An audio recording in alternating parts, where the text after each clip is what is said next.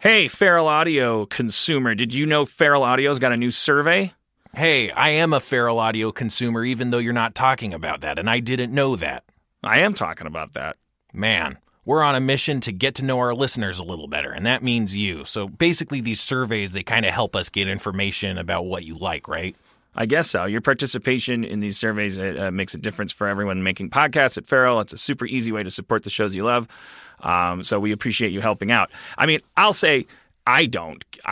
But that's just me. I don't like the idea of. I don't mind the idea of a survey. Right. Please feel free to let someone at Feral know that you wish I lost weight. You can seriously in advance go fuck yourself. I don't think these are the survey questions. Okay. No, I imagine it's more like, who are you? Like what if we find out that there's a bunch of asexual listeners, Right. and that they in particular don't have they don't feel like they have their point of view represented. Like, the great thing about podcasting networks is it's very low overhead to create a podcast. So this survey is a great first step to help us build a better Feral Audio that includes if representation is your jam, or it just your interests, Right. Are you into football? Would you never, for instance, ever buy a football app if it was advertised to you? Is that not helpful to you? Right. We can tailor make connections between audiences and and advertising. This survey is going to exactly help out those kinds of issues, because we don't know you don't like football.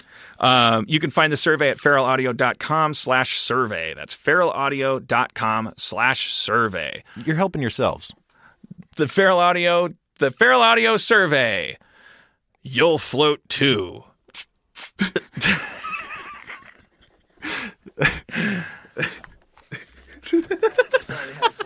Today's episode is brought to you by Last Rampage, the new true crime film starring Robert Patrick, Heather Graham, and Bruce Davison. And we had the pleasure of speaking to someone involved with the movie. So, my name is Alvaro Rodriguez. I'm the screenwriter for The Last Rampage.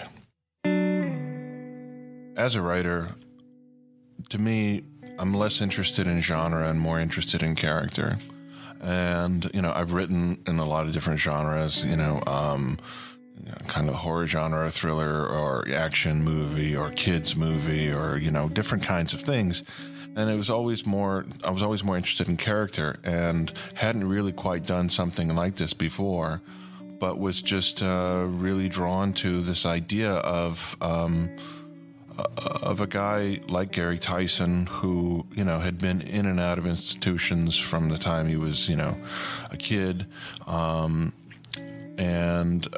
having sort of raised three sons from behind bars, and how these three sons kind of grew up in the Church of Gary, and thinking that their father had been, unjustly accused and unjustly convicted, and all of this stuff that they were getting fed from their mom, Dorothy, who's played in the film by Heather Graham.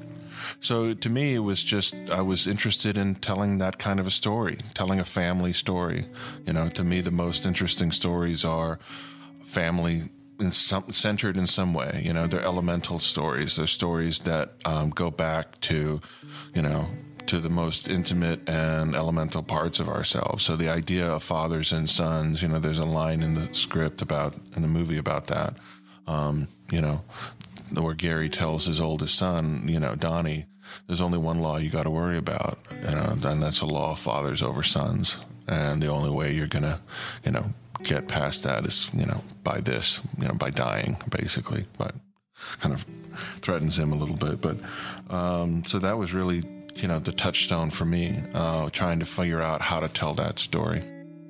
Don't miss Last Rampage, the true story of the prison break of Gary Tyson. In theaters and available on iTunes and all on-demand platforms today. For more information, visit truecrimelive.com or follow the movie on Twitter at Last Rampage Film or on Facebook.com/Last Rampage Film. Feral Audio.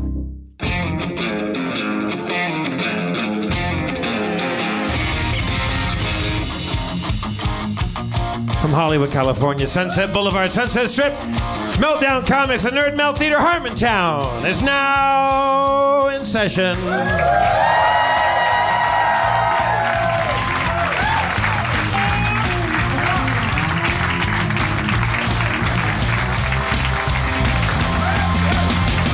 Let's bring out Spencer Crittenden, our game master.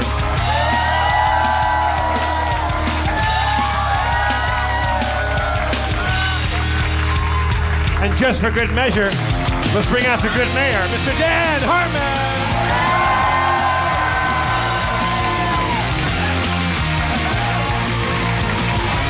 Thank you. Thank you very, very much. You're always very kind, even though we keep doing this over and over again. You guys keep reacting it's like they're happy every time. They're like, I feel like this crowd is extra special happy tonight. There's something about this crowd. There is a electricity and a frisson in the air right now. And yet we say that all the time, and it's not always the exact same people, but they always fall for that too. I feel like they must be smarter than last week's audience somehow. I don't know if they're smarter. I think that they're more like they're leaning farther downhill. Like they're ready for more of a free fall. You guys are up for an adventure more than last week, I think, right? I think you guys want to go on a bear hunt. Oh shit! A lot of people are like, wait, what is that? Is that like a weird college thing where? Is that like a fratty horror? We had a bear hunt, but it got cut out of the episode. Well, so I imagine it exists somewhere on the but the on the whatever uncut, maybe the Harmontown extra. If you buy the platinum package or whatever, and you get all the unedited cities. If you go to the Nashville one, in my blackout blind drunk, like I take the audience on a bear hunt, which was a thing that we did in my kindergarten, pre-kindergarten, in my daycare center that I remember at red carpet bowling lanes. The parents would drop the kids off, and then the kids would just roll around on linoleum and traumatize each other, but then every once in a while an old lady would say, "Let's go on a bear hunt," and then after that she'd go, "Okay, now you can go play with the toys," and the three fastest kids would get to the dirty big wheel first, and I'd hide under a table. And a girl put a crayon in my mouth. Bear hunt. She came up to you and put a crayon in your mouth? She put a crayon in my mouth, and looking back at it as an adult, what I picture. The weird thing is, I hate her so much. But also I'm able to recognize, because she said something like you could be pretty or something. She said something. She was really wanting to use the crayon as lipstick. She wanted to put lipstick on me. She was giving you a makeover. Yeah, which is probably flirting as far as what 4-year-olds are concerned. Right. However old we were. But so on one hand I'm able to recognize that she meant no harm, and on the other hand, at 42 I still have all of the revulsion and hatred that my tiny brain felt, because I had no idea what the hell. Why would someone lunge at me and stick a crayon in my lips? Now, did she ram it into your mouth, or did she? No, she had bad aim. Our muscles were protoplasmic. Do you think there was a chance that she was trying to be inclusive and be? That's what I just said. Okay. Oh, you mean inclusive? You mean progressively? She was thinking about gender roles? No, I think she was. I think she was it was she was Drew Barrymore and I was E.T. and she was she was doing a clumsy job of befriending you. Yeah. She wanted to play house. She wanted to play. Maybe she wanted to play sexy time. I don't know. But I don't think she was she wasn't. It's years from that age before kids develop the part of their brain that knows that I'm a disgusting monster. That comes right before a sense of direction. They've done studies where they put 6-year-old girls into an MRI and they study the centers of their brains that light up, and they show a picture of Dan Harmon and from 5.5 to 6, it's fine. It's same section as ice cream or a fire hydrant. Yeah. I shouldn't have said same section as ice cream. Okay, because we live in this now. We're all pedophiles era, where every time you mention a child, our brains are waiting for the pedophile thing.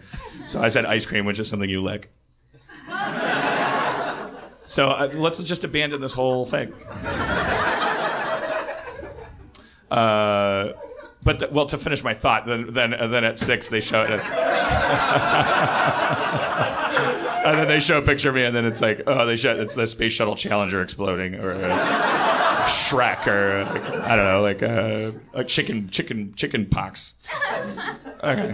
I'm trying to think, what do 6-year-olds hate? I'm like, when our space program goes awry, that's what they hate.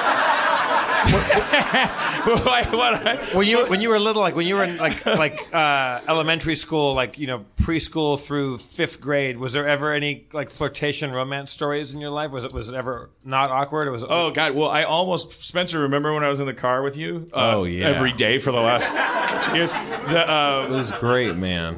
I feel like you're not supposed to now that it's not like a black box cabaret show anymore, but I want to say her whole name. I mean, because that was all she was a name, and it's like this literally a little redhead girl, which is like a Charlie Brown thing. Like it was kindergarten. See, the lipstick girl, the Korean girl, was like, "What are you doing?" She was probably a brunette or something. My first. Because it was when Yvonne Craig passed away, and I was thinking about Yvonne Craig, and I was thinking of early, what was my first, redhead moments? Well, I didn't know they were redhead. Yeah, what was my first kind of spark of what is it, acetaminophen that makes you? It's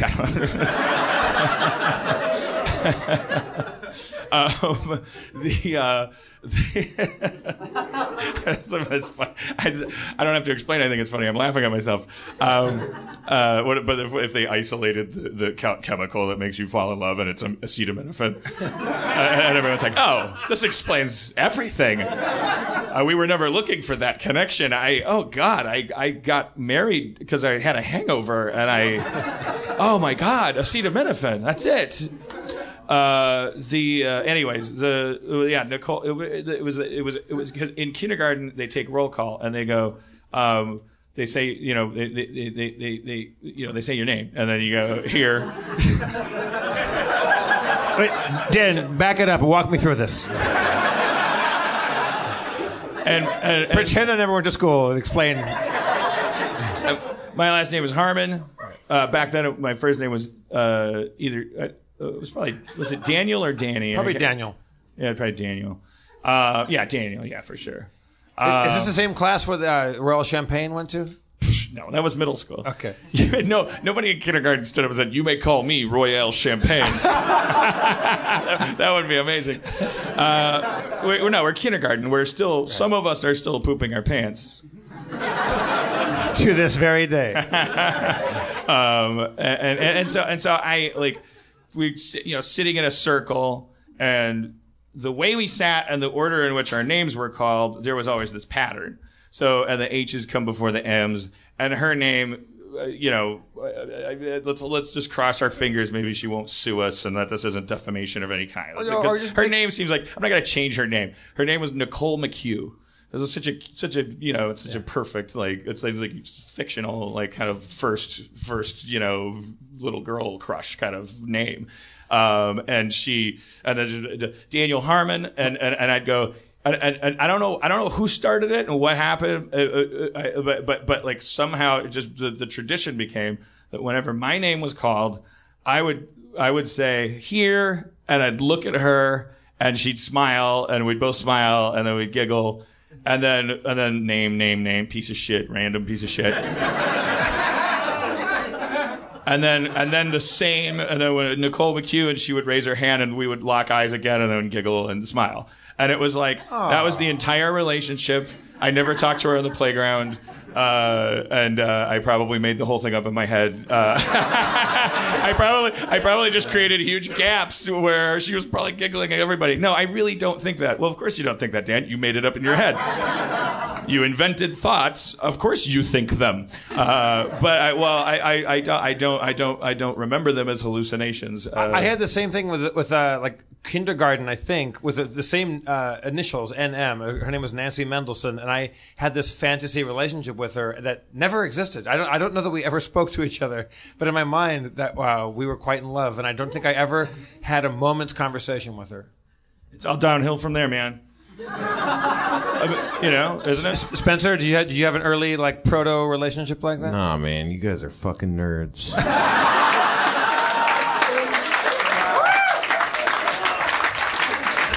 Okay, we have a new segment.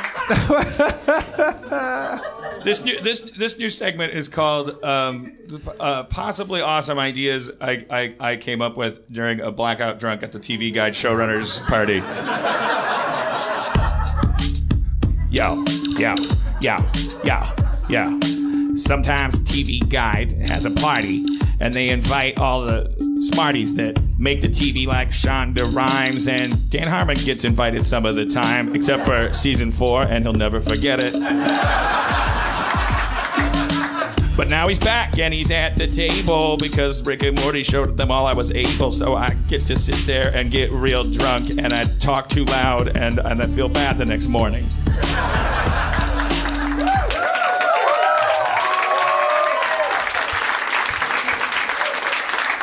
There's a little iced tea in there. Yeah. You're about to get sued 3 times now. Well, that's just business. So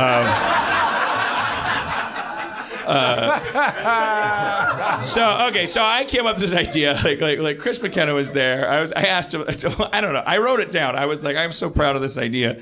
I have no idea how we. I was like, okay, so it's a dystopian premise. It's called Peak Hitler. Peak oil. It's it because it's in the future where what I wrote down is, but this guy was drunk. Like a world where temporally oligarchic corporations draw oil from the subcutaneous residue of a supposedly infinite supply of Hitlers. Supposedly. So it's like in the future they find out that like there's everyone right under their scalp or between their skull and their brain or maybe right between their scalp and their skull, who knows, or maybe at the base of their spine. But everyone has like just a tiny little bit of oil that you could use to run a car, like sperm whales used to have, like the giant gallons of like lamp oil. So a corporation goes like, look, we have time travel now. And there are infinite timelines. Raise your hand if you're against drilling into Hitler. And everyone's like, that's the cold open of the movie. Everyone's like, nice. Okay. And they're like, the lack of nays have it. Mobile Time Warner will commence with its Hitler oil campaign. And then it goes 3080. And then there's like, because I think did they keep going back in time and drilling into the same Hitler, or are there more than one? There's Hitlers? Infinite Hitlers. Infinite Hitlers. Like every time Hitler does or doesn't slip in the shower or take an art class or whatever, like he becomes a technically different Hitler from the from all the other Hitlers. Okay, but they're all Hitler. Therefore, so you got quantum and infinite oil is infinite oil, baby. It doesn't matter if you get 1 drop per Hitler. And so you see the process, but that's the ordinary world. And then the threshold you cross is like there's a technician who's like he encounters like it's like the question of like I think this guy was I don't know if this guy was going to end up being that bad a Hitler.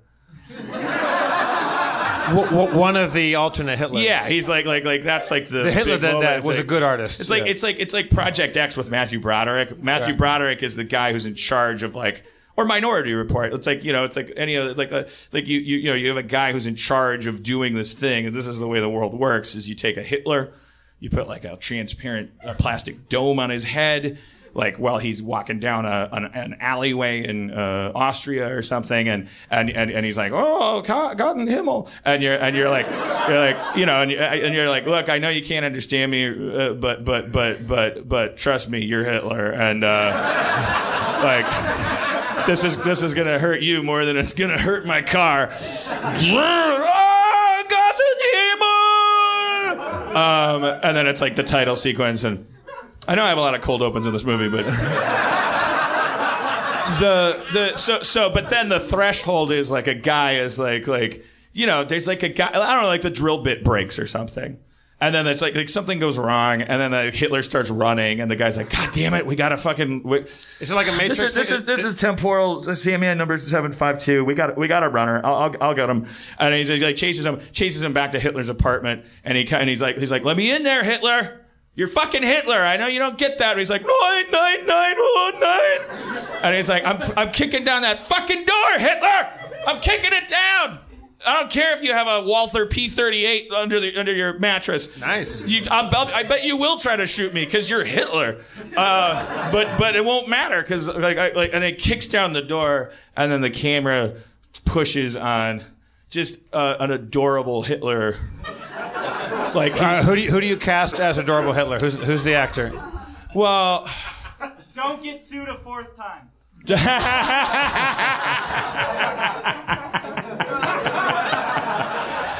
And probably not Hugh Jackman, but at the same time, I don't know. Like, and it's well, let's just put a pin in that. Okay. But it's like the point is like it's maybe it's a CG Hitler. Maybe it's like Gollum. You create a Hitler so that you can get really accurate. I think you put like a Jake Gyllenhaal or a Tobey Maguire in there. I think you make it like Jake Gyllenhaal. Yeah, Tobey Maguire is good. I like that. Yeah, Tobey. Oh no, Elijah Wood. Who? Oh yeah, Elijah Wood. Oh man. Okay. That's our Hitler. Guys, we got our Hitler. So it pushes on him, and he's doing, fill in the blanks. This is, I'm a structure guy. I'm a dialogue guy. I'm not a fucking, I don't care about the details. He's like, he's got a kitten. Or he's like, he's like setting fire to sonnets that he wrote to some areas. He's doing something that this guy is like, it violates. Just give me 1 second. Whatever he sees when he kicks down that door, it's specifically in the first 15 pages of the script. It said that this is not how Hitlers work. Right. Like they don't have that was my feelings. My question is, what set one of these infinite Hitlers? What set him off on a different, more adorable? This is that wooden ball that comes down the minority tube. That's like I thought the trans cognitives. I thought they didn't make mistakes or whatever. I thought Hitlers didn't have pets. I thought they loved racism. And he says, I don't know what you're talking about. I'm just me. Like, no, you're one of a million possible Hitlers. Yeah. And he's like, well, why is that a bad thing? And the guy's like he just hears like, I don't know if they had sirens back then, but and then he just goes like, and it like shoots him with a silencer. But and you think he just killed him, but then it turns out he like put him in a bag and he takes him to a field and he sets him free. It's not about that Hitler. It's about an industry running on infinite Hitlers and the idea of if there are infinite Hitlers, then it's the idea that we've run out of bad Hitlers. That's the thing. It's like the fucking still corporate greed. Like in a world of infinite timelines, they've taken oil out of all of the bad Hitlers. They've created a universe, a multiverse, in which the only thing remaining are average Hitlers. Right. But the head of the oil company is saying, look, we can still get away with even mining oil out of good Hitlers because they're still Hitlers, and there's somebody that works underneath that person. It's like, no, we're now just dealing with regular people now, just regular good Hitlers. Is one of the good Hitlers? Is Elijah Wood Hitler the protagonist of this, or is the oil industry guy that sets those Hitlers free? Elijah Wood as Hitler is the polar ice caps. He's like or oil. Right. It's like it does it. He's like the dinosaurs in Jurassic Park. Certainly part of the draw. Definitely on the poster. Is there a Jeff? The protagonist. Is there a Jeff Goldblum character who steps in and says, "I think what you're doing is unethical"? Yes. All right. Moving on to another segment. Actually, we could keep this. Well, okay. Awesome things I came up with in different blackout drunks that weren't at the TV Guide party. That's this segment. You want some music for that? Yeah. Yo, Dan drinks a lot, so the stories aren't all he's got. He doesn't just wait till TV Guide's party to get sloshed. He does it all the time. And he's always awesome, and he always comes up with things that he has to write down. Okay. was drinking with Dino. Dino was talking about so Dino. I'm assuming he does not mind the details about his. I think if he were here, he would share any old secret. So he has a tattoo, like right above his wiener. He does. Somebody was asking about his tattoo. He has like a tattoo that's like a thing in Greek on his arm. But then somebody was asking him, "Is that the only tattoo you have?" And he's like, "Well, I do have another one, and it's above my wiener." He said it's in my bikini area. So that means it's like, unless he's shaving it all the time, it's like hidden by hairs, right? Yeah, you're well, yeah. Is the art of the design worked into that? No. Is it like a lurking tiger? I saw Dino in New York with his. I saw Dino when Dino passed out in New York with his pants down. I saw him. His pants were. He had a belt on and his pants were fastened and zipped up, but it was still below his dick and balls. And he was wearing women's tights and fetish underwear that was cut out so I could see his dick and balls, and through mesh. I don't think he was wearing women's tights. I think he was just wearing special underwear. No, it was fetishy stuff. So it's a lot of layers. Yeah, it was a lot of layers. I mean, his pants weren't around his ankles. How would you know? No, they were like below, like mid-thigh. All right. I saw no tattoo, is what I'm saying. All right. So this story's about me. The point of departure is that I have a friend who has a tattoo above his penis dick. I keep pausing before I say dick, but not because I think there's like an S&P department, but because I just feel like, I don't know the word, if I keep saying the word dick because it's about a tattoo above a dick, I'm like, okay, so it starts to sound, I don't know, I was like somehow categorizing that as like, oh, what kind of podcast is this? I don't know. I don't know what my fucking deal is. But the story's about you, man. Do whatever you want. So I go, okay, oh boy, well this he's like, oh, he goes like, why is there a tattoo above your dick? Oh, dominatrix put it there as a form of domination. Yeah. She was like, you know, putting it there to like humiliate me. I was like, oh boy, what is it? And he's like, it's an X. And I was like, well that's what's on Treasure. What?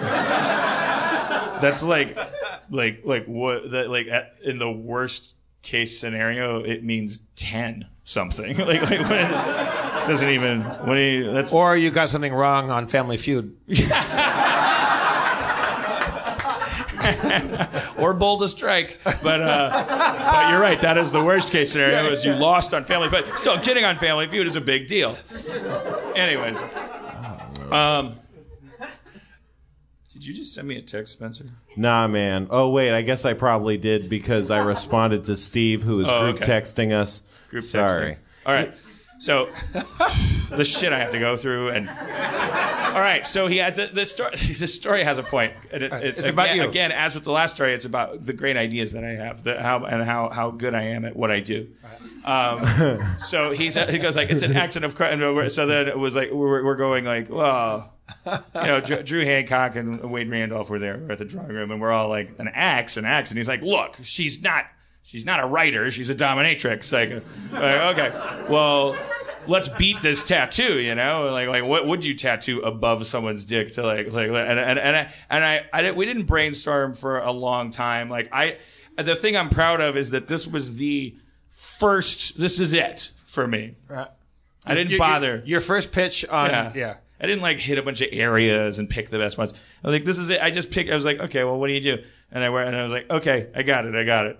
Okay, so in 1938 there was this cartoon called Nancy, and it was like syndicated in like the 80s and stuff. I'm sure eventually it went away. It was like a little. I should have pulled up like a. You know, it's like a. Like the younger people probably won't remember. Like people my age, like probably remember when Nancy and Marmaduke and all this shit were in the paper. Like one of these things was like it was kind of drawn in a Steamboat Willie style. It was like such an old cartoon. It was like originated in 1938. Kind of had a black bob haircut. Yeah, she was like on Wikipedia. It says she's a chubby, precocious 8-year-old. That was the gimmick. That's how young cartoons were. Like that was ironic. It was like, what if she was chubby and precocious? It was like cut to the guy making shoe, and he's like, fuck, I don't know. What if birds worked in an office? Fuck me. I'd love to just draw chubby girls all day, hanging out. Making mistakes, learning about life. So Nancy was a chubby, precocious girl. It's just like with the kind of like, I think like oval, kind of like almost Little Orphan Annie, but filled in eyes. Yes. And the thing is, like, every time in that cartoon, every time she'd look at something, there would be like a dotted line going from her eyes. So that's why I needed to use her, because I don't care about that cartoon, but but I also think it's really funny. It's really funny, the specifics of it. So it's Nancy, like above his dick, and she's looking at the dotted line goes down to his dick. And then there's a thought balloon above her head, and it's a $sign with a line through it.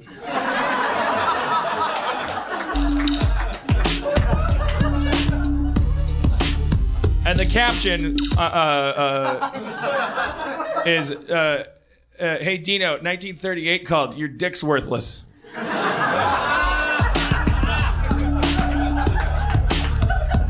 I was just very proud of it, so I wrote it down. And it took me 40 minutes to explain it. I think it holds up. Yeah, so does Peak Hitler. Speaking of Peak Hitler, it takes less gasoline than is in one Hitler to go to an alternate timeline. Yes, because, well, here's the thing. Okay, so it's corporations. Okay, well, my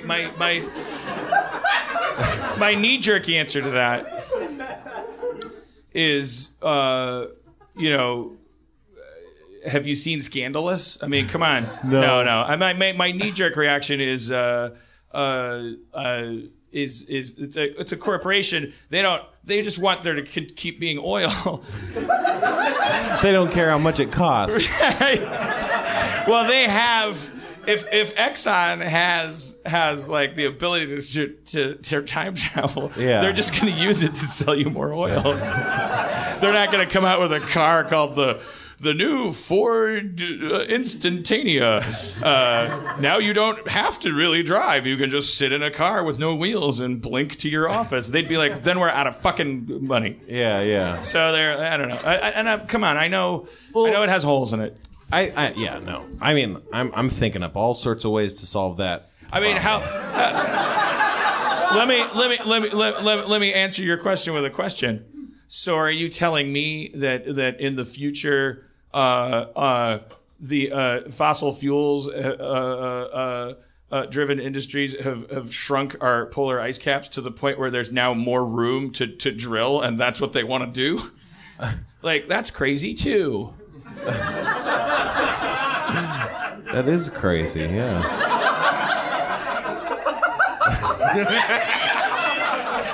Hold it for 30 more seconds, Dan.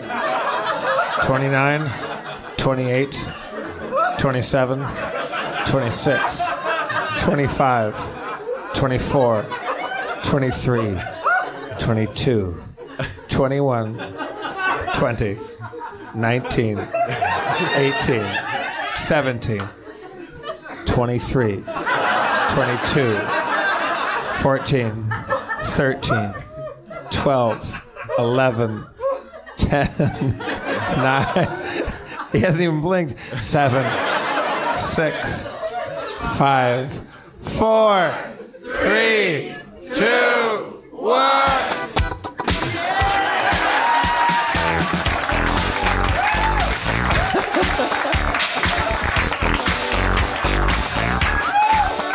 When you hold your head real still, people applaud. Clap, clap, beep, beep. I think we might have made podcast history there. We certainly proved all of my detractors right that this is definitely a show that succeeds more at a cult of personality than than any actual empirical measurable value. If you're just looking at a guy not blinking, and that's not on you guys, that's on me. I should bring more to the table. Well, I thought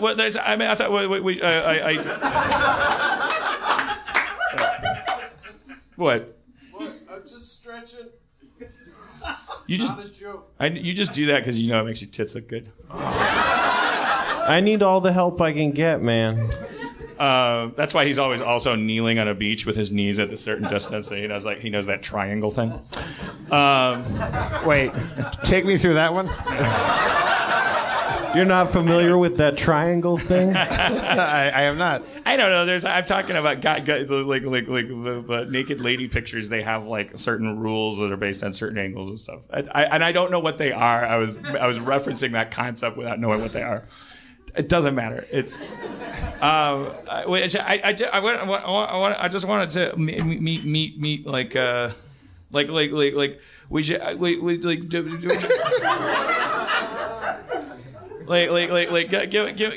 give me 1 second, James. I'm sorry. I shattered the.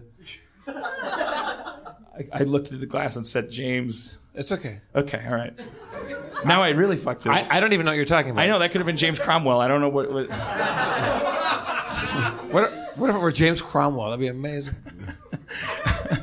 I was getting tweeted at by somebody who is there anybody here who's come a great distance tonight? Like, was it New Hampshire, New York, Boston, Massachusetts, Burning Man, New York, Boston, Burning Man, New Zealand, I don't know, Miami, New Zealand. I mean, New Hampshire. That's like the New Zealand of the United States. I think we've had 5 people from New Zealand up here and never one person from New We're Hampshire. lousy with Kiwis on the stage. I like that New Hampshire. The thing I admire about New Hampshire guy is that the entire time there was like some people were like Hong Kong, New Hampshire, what Tunisia, New Hampshire, what city? What Miami, city in New Hampshire? New Hampshire. Who's New Hampshire? What city in New Hampshire? Manchester. Manchester. Actually, is that very quaint and colonial, like kind of gorgeous and like old, like very? Yeah, parts of it. I think I went through there and there was lots of like Revolutionary War monuments and stuff like that. Am I making that up? Maybe a little. Oh, there's Manchester in like Vermont and Yeah, there's a bunch of Manchesters. Okay, so yeah, I've been to Keene, New Hampshire. Is it near there? No, 2 hours. Oh, all right. Fuck you. Is New Hampshire beautiful right now? Was it fall foliage time out there? Almost. Almost. The leaves will start. Did you come here for work or for pleasure? Pleasure. New Hampshire pleasure guy, come up on stage. New Hampshire pleasure guy. All right. What's your name, sir? Pat? Hello, Pat. What brings you all the way from New Hampshire to Los Angeles for your own pleasure? What pleasure are you seeking here, Pat? Came to visit some friends, but mostly go to Disney with my girlfriend. Oh, yeah? Yeah. Do you know there's a Disney a lot closer to New Hampshire than this one? Like in Florida? Yeah, but we've been to that one way too much. Yeah. What New York Disney? What's it? Disney World in Florida is It's closer. like closer because okay. Worcester, Massachusetts, Disney. I just think of the country as a square, so all the corners are the same distance. I'm like, oh, you might as well go to. But even that would Not be even how squares work. Yeah. So Have you gone to Disneyland here yet? Yeah, we've. I found out a couple of days ago, and somebody texted me, and I was sad to know this. I love Disneyland. That it was Dapper Day, where everyone goes. That's what we went for. Did you go? I did not go. Alec, right? Yeah. Alec, our dapper bow tie wearing friend. I had a bunch of friends go, and I was so sad that I wasn't invited to go with them. I didn't know about it. I would have fucking gone. Actually, no, I couldn't have gone because I was out of town, but I would have loved to have been there.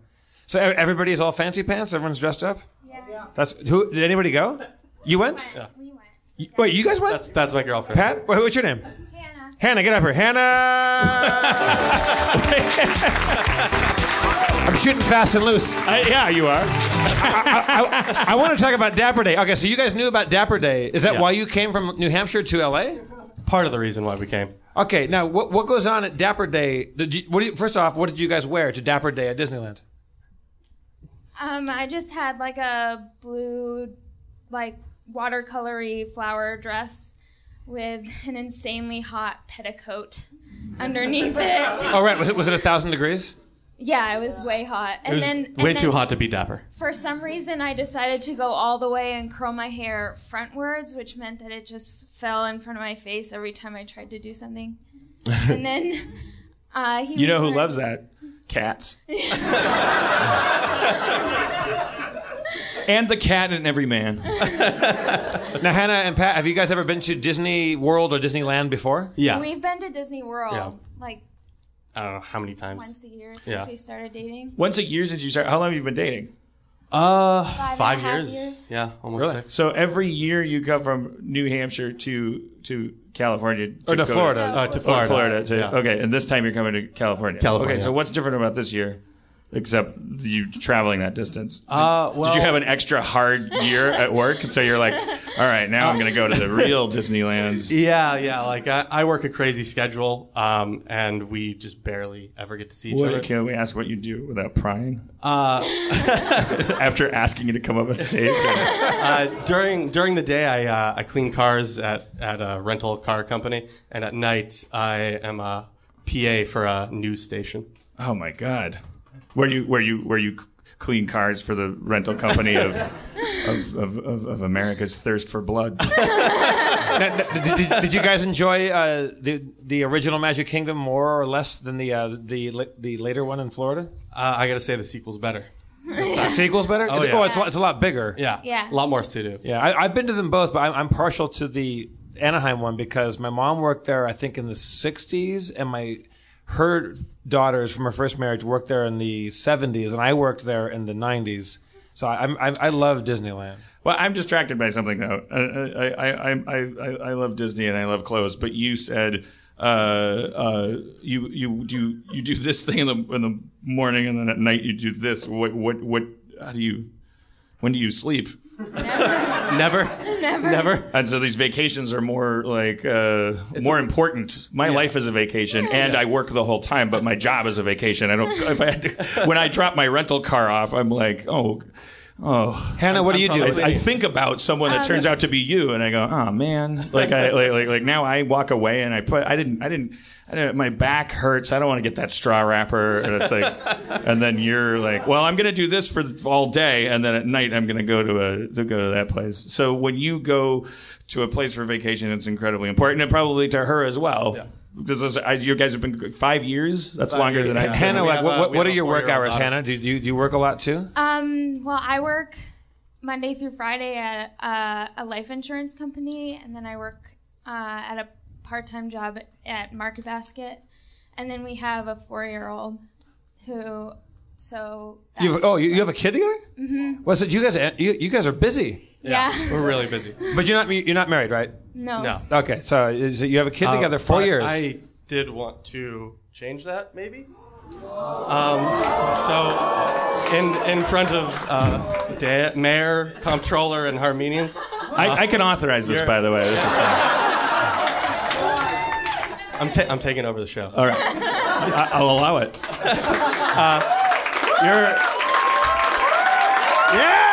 You're an amazing mother, and you are an amazing girlfriend, and will you marry me?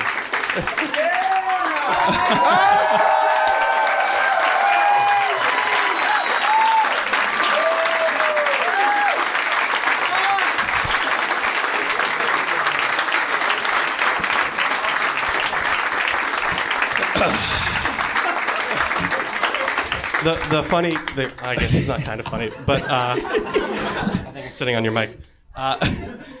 We were standing in line at Disney yesterday, and she was telling me about how she had a dream that I had got in touch with you, and I proposed to her at Harmontown. Maybe her dream was was her phone glowing in the corner of the room because you tweeted me 2 weeks ago. Yeah. I was like, this is a public. You just take this down the DL. It's Hannah. Not to make this about me, but did I pull that off? Were you fooled at all? Did that feel organic and then surprising? Well, I don't ever use Twitter. Oh, good. Well, I blocked you anyway. I never even thought of that. Yeah, perfect. Just block her.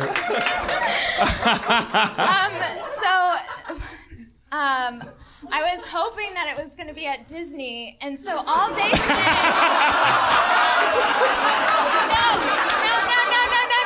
No, wait. It's okay. You have the floor. No. Like no one's got. So then, like a couple of days before we left, I had this dream, and I woke up and I was like, "That's what Pat's gonna do." I know him, and this is if he's gonna do anything, it's gonna be this. And then all day today, I'm pretty sure everybody else knew because I'm getting all these text messages like, "So how's your vacation? Like, what's going on?" So you kind of thought maybe that was a chance when you came here tonight that was going to happen. Well, I would be lying if I was saying I wasn't hoping. Oh, you're so out of breath. Oh, love it.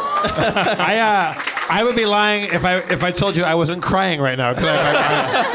Oh no, that's so cool. You guys are the cutest things in the universe. Thank you. I think that I mean I know that it's enough for you guys that the mayor of Harmontown was present. But I also why don't we make their engagement even more official by going higher up on the governmental chain and bring out Senator Bernie Sanders. Bernie Sanders to make it official.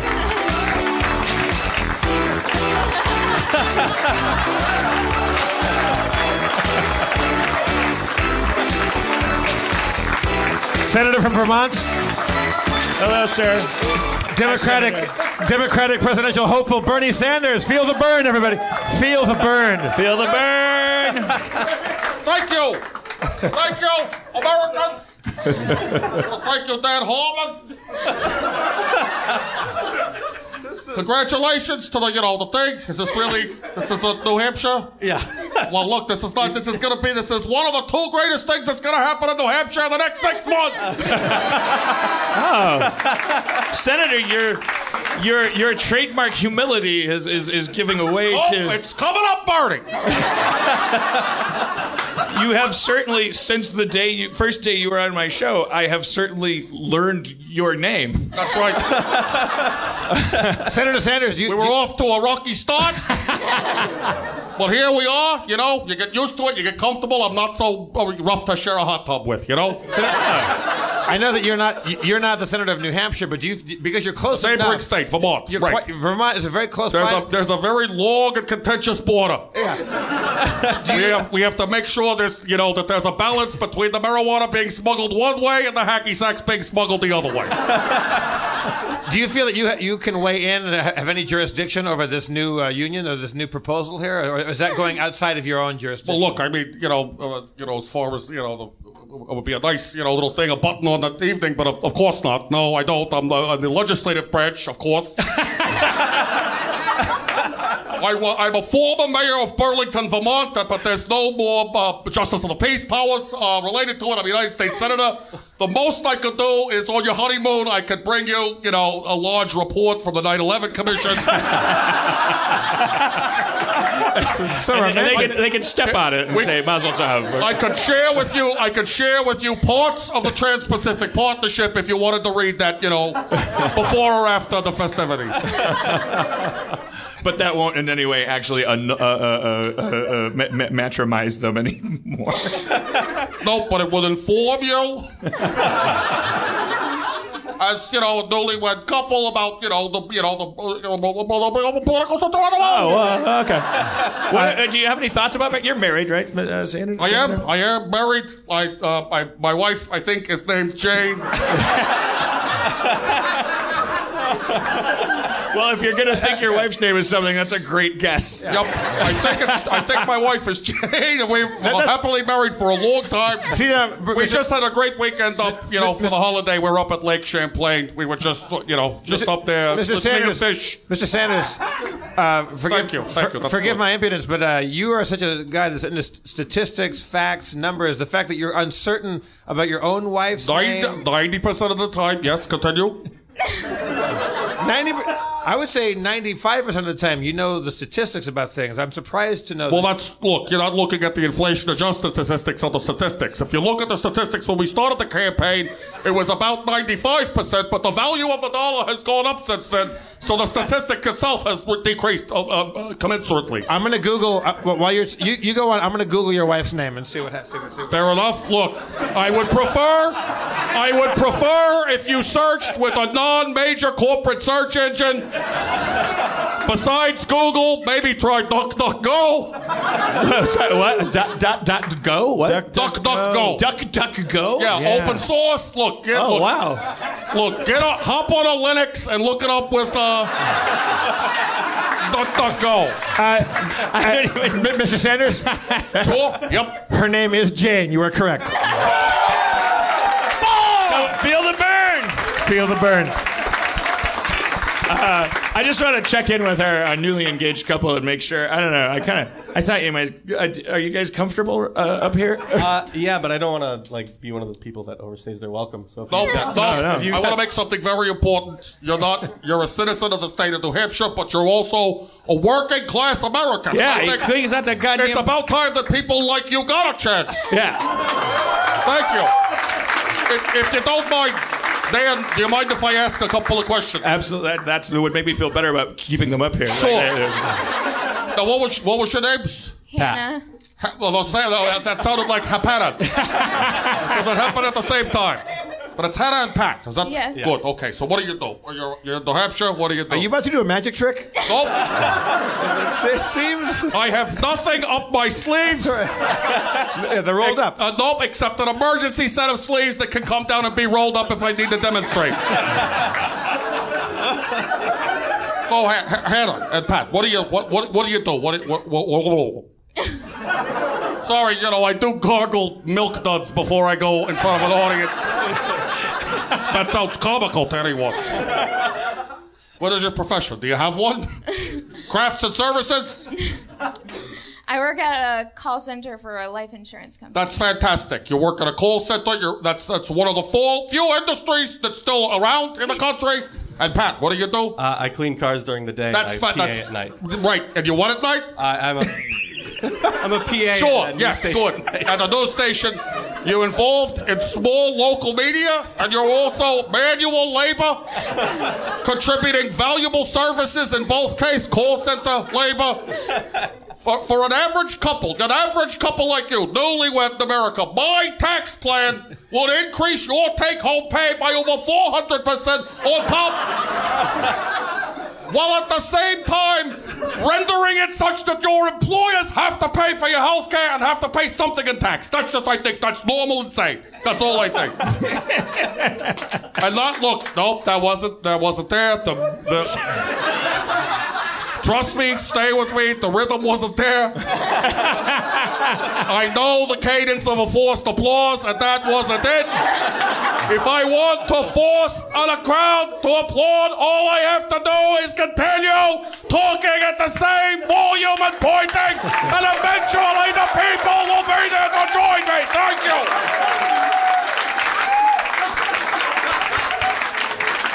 All right, well, that's Bernie.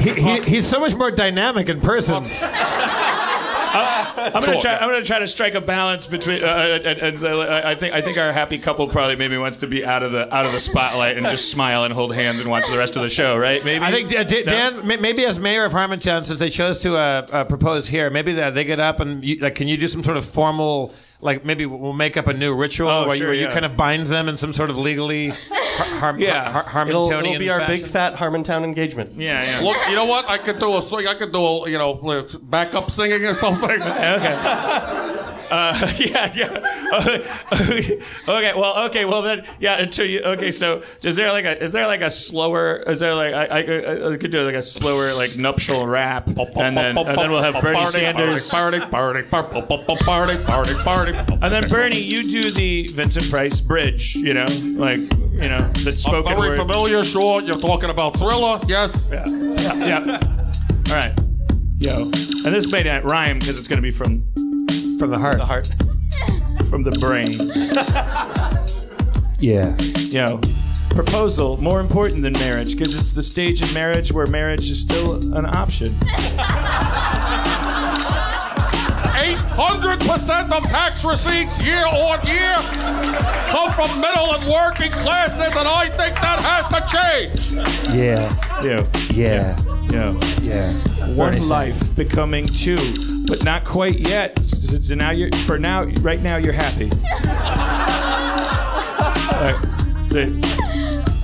There's going to be a big ceremony. One of the two of you is going to feel like you're doing too much or too little, and there will be fights. In my belief, if the so-called greatest nation in the world cannot clothe and feed its children and elderly, then it cannot call itself the greatest nation in the world until it makes those things happen in this country.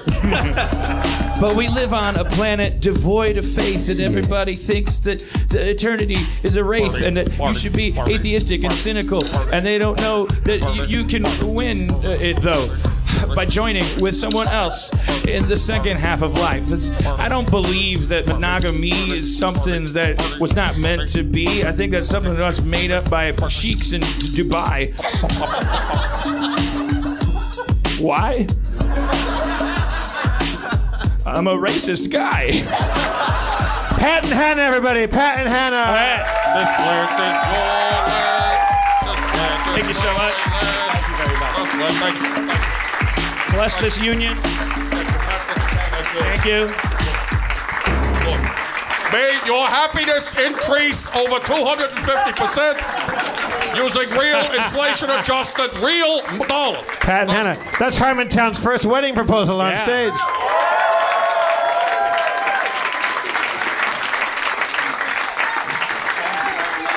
Sanctified by the mayor and by the senator from Vermont. The senator from Vermont. Look, when I was mayor of Burlington, Vermont, there was some wild times back there. I'm the first person to pronounce actually a marriage of four people who were just at a key party together. Oh, those are simpler times. I was direct tweeting with Pat before the show, and at one point he was like, "I'm so fucking nervous." I don't tweet. Look, you should know this about me. Not only do I not tweet, I do not have an email server. So there's no way that there could be, the Hillary thing. I have all of my communications printed out on a dot matrix printer and handed to me in a nice hemp-bound sort of ledger. Yeah. I'd say in the beginning of the pilot for the new Battlestar Galactica, when Adama's like giving the tour and going like, it's all vacuum tubes and none of it's hooked up to the internet because robots tried to murder us. No, that's true. I thought the program I actually saw. I had that. I watched it on VHS. I do all my binge watching on either VHS or if I could get it beta, but you can't always get it anymore. And I did watch a little Battlestar Galactica, and I find it inspirational. If I'm elected president and there's not an immediate fascist coup d'etat that sort of takes me out of power,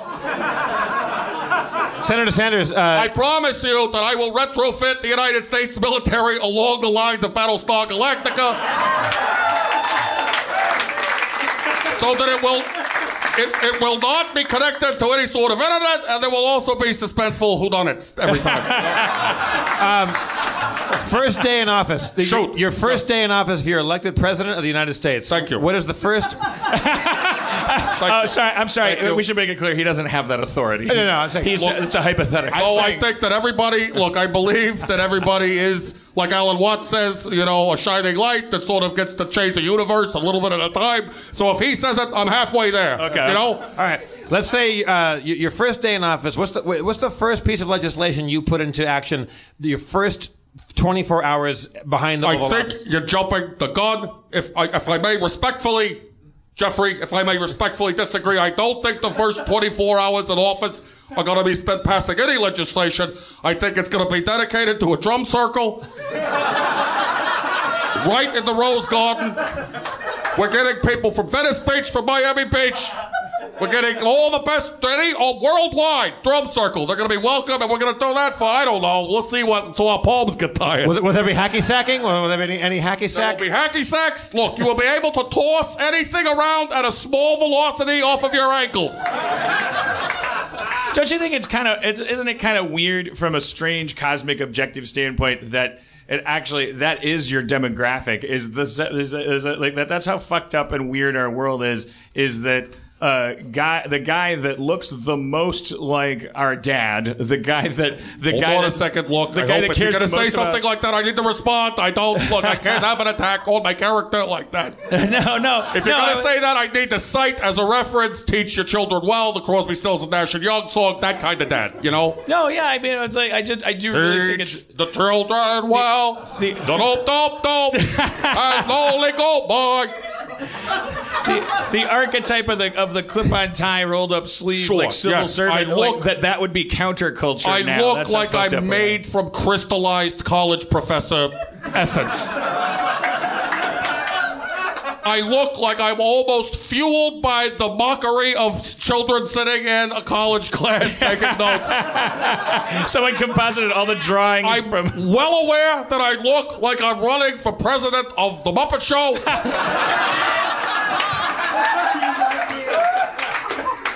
But I want to make something very clear. I feel like I'm very young.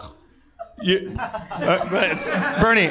Sure. Yep. Sure. Why not? Let's say. Let's go again. I crossfire time. Okay. Let's say you served 2 successful terms as president of the United States. That's fantastic. Good look. 60, 70 years from now, any statue that's made of me is going to be made of vegan macaroni. Condensed in a raw format using soy milk into something that is a sustainable kind of statue that might wear down in the rain after about 50 years, but it'll look nice. Now, there's talk of putting a woman, I believe, in the $10 bill. What denomination of currency would you like to see yourself on? Or if not you, who else would you like to see on money in your place? Look, that's a fine question. I don't want my face on any currency. I actually believe that the Federal Reserve should be audited. I'm the only candidate saying that besides Rand Paul, and he has as much of a chance as a bucket of piss. I believe that the Federal Reserve should be audited. I think that's fair. And so I don't want my face on anything except Social Security checks that people receive. Social Security and Medicare checks, I want to have just a Bernie face that's like, there you are. You got it. Yeah. Senator, I'm sorry. I know how you'll interpret this, but they're asking me from the control room if you'll sit closer to me so that we both fit. Was it a better stage picture? Who's complaining? Who's complaining? We want a two-shot. I think it's just corporate America. We want a two-shot. You're streaming this online somewhere. Yeah. And they're complaining. They're on there going, why isn't it better for me? How come I have to either look at Senator Sanders or Dan Harmon? How come I can't look at both of them? That's fair. That's fair. Look, why not? Should we look? Do you want me to come down too, or do you want to? Yeah, right there. Or do you want to come down too? Or maybe we both move. You know what? Do you want to do like a chess move where we like castle?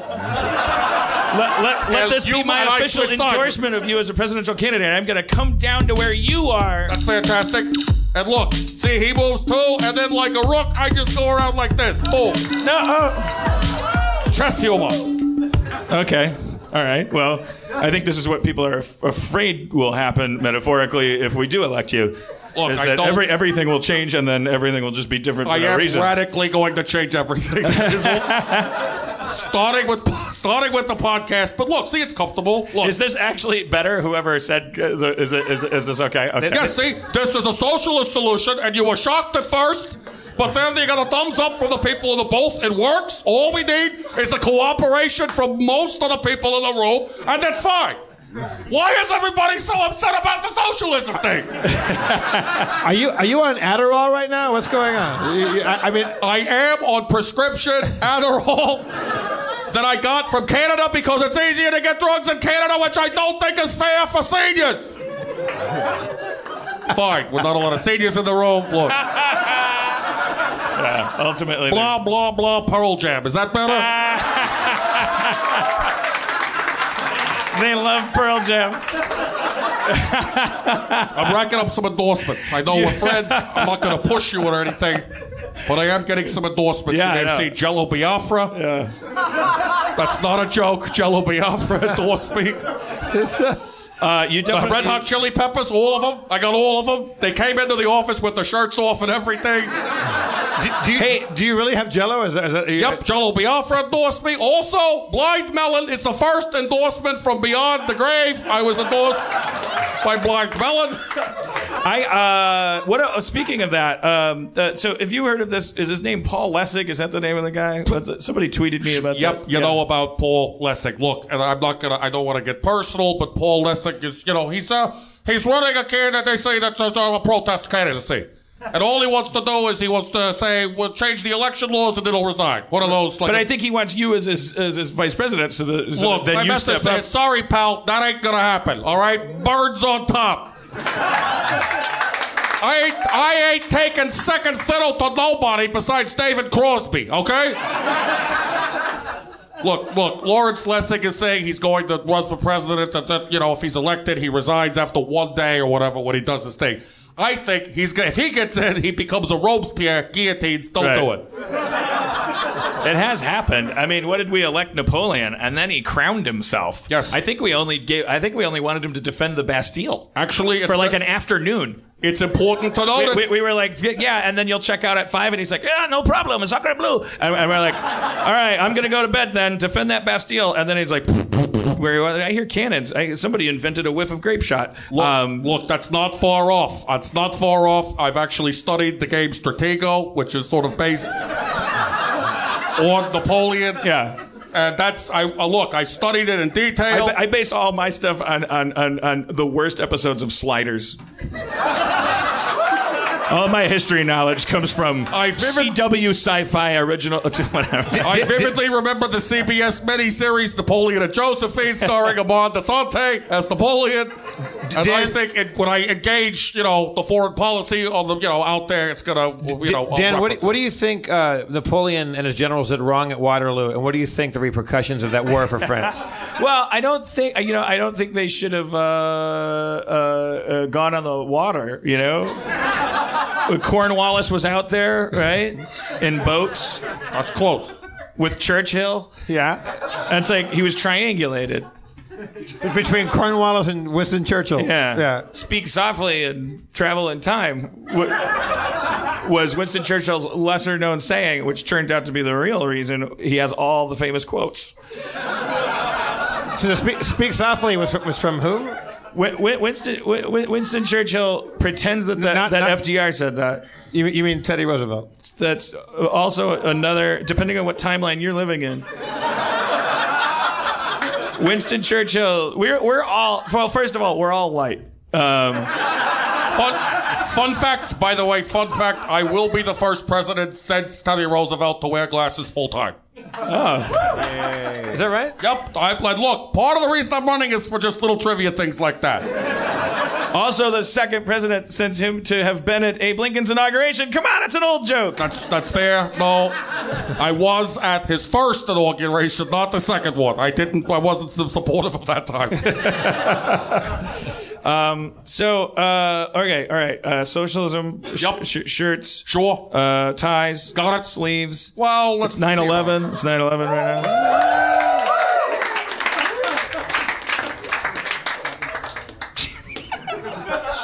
I can't control it sometimes. It just does this. You didn't orchestrate 9/11, did you?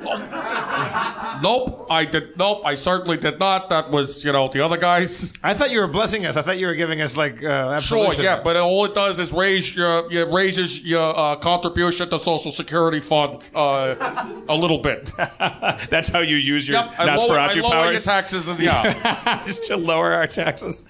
Or raise them. I always, how much? You saw that documentary and said we only need $75,000 a year to be happy, and then beyond that, we're already happy, and it doesn't fucking matter. Rich people aren't happier than poor people. Look, I'm a little confused because I have watched every documentary on Netflix. Not only have I watched every documentary on Netflix, and that's it. I have them printed out. I don't believe in using email service, so I have Netflix programs printed out, and I have them fanned like a little cartoon book. And that's how I watch every program, and then I have staffers read the parts, and they read them, like you're sitting around reading Shakespeare or something. And what? But you haven't seen the one I'm talking about. I don't look. I just don't want to log on with my information onto the Netflix service. So what I do is I print it out, like you're watching, Steamboat Willie, like you were talking about earlier. A little cartoon thing. There's a kind of obviously you would agree with this because you're not. There's some kind of pop science kind of thing. It's happened. There's been studies put into, but how scientific are these studies be? The idea that there is a cap, an absolute cap, on the amount of like wealth that actually does impact your emotional state, and that beyond a certain amount, and it's relative to, let's say, whatever year this study was done, and in American dollars, that it equivalates, is that a word, to a $75,000 a year salary. And then over that, you're not going to be any You're better. not going to get happier. You're going to have more money. You're going to have a bidet at some point. You're going to, look, but you're not going to get happier. It is my belief. It is my firm belief that I'm not here to tell people how much money they should make. I'm not a communist. I want to make that clear. I'm a socialist. It's not my job to go, open up your checkbook and say that's too much, you have not enough, and all, et cetera, et cetera, et cetera. I'm not Santa Claus. That would be an amazing cereal commercial, though. Like if you were like, look, I got news for you. The only cereal, and then you come in and go, kids, you shouldn't have that much. You should have this much. Look, that's fine, but I won't take any money for the commercial, and also the only cereal I endorse is Cashing. But I do want to say, look, I think if there's a appropriate amount of money that somebody should have, I don't think it begins with a B. As in billion. You know what I'm talking about? And I think if you are making billions of dollars, I think that you should pay something in taxes, you cheapskate bastards. By the way, I want to point this out. I'm looking forward to the general election. I think that me versus Donald Trump is the best possible election you could have. We're going to, look, if we do it, I want to have at least four debates in each region of the country, and I also want to have a debate between just our hair as a tiebreaker. That would be amazing. By the way, he's from Queens, you know that, and I'm from Brooklyn. Oh, shit. It would be, look, if it's That's like Trump, the Oklahoma and Texas of New York. If it's... Look, I do have a plan, by the way, mentioning Texas as a side note. I think for global warming, I think my solution is I want to turn Texas into a rainforest. because all of those sad statistics and things they always use Texas as a size scale. Sure, they reference it's as big as Texas. Why not? Just go for it. Bill, we know how much we need. If you need Austin, we can have it cleared out, and then the rest of it's just rainforest. But look, if we're having an election, a Queens-Brooklyn election, I'm calling this the G-Train election. It's going to be... That's a New York bit. Bi-coastal enough. Look, I'm going there in a couple of weeks. I got to prep for the material. It's going to be long, winding, hot, and too expensive, and it'll break down, but eventually, you got stuck in the middle of the East River. The G-Train. Just like the G-Train. Yep, that's the best I could... What do you want, the BQE? I don't know. I still say Houston Street. Whatever. I don't know. Oh, you're lucky I'm not a fighter anymore. Wow. Oh, that's right. You wear golden gloves when you were younger, right? Like you... Look, I used to do Muay Thai. I played rugby. I was really vicious on the front, scrum.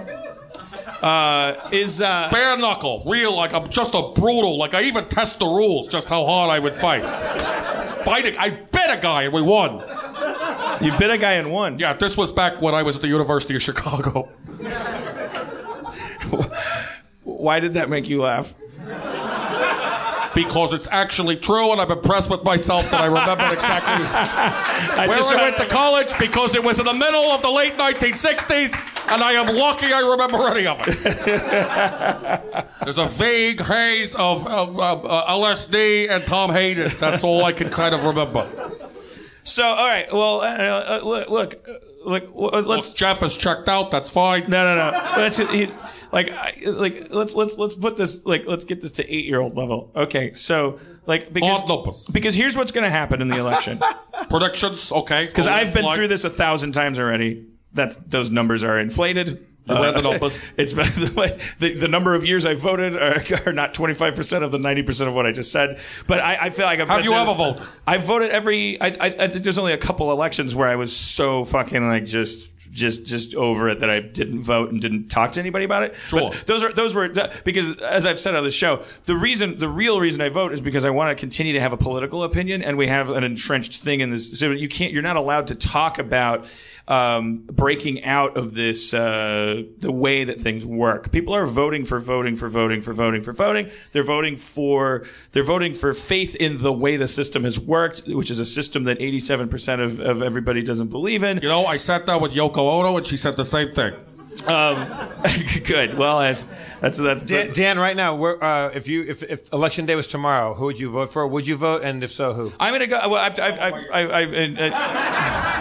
I'm gonna vote for Bernie Sanders, and I wish that everybody that voted their conscience, because I don't think this. I think the problem, and I think this actually goes beyond like. Is that who you're voting for? Yeah, I did. It's okay.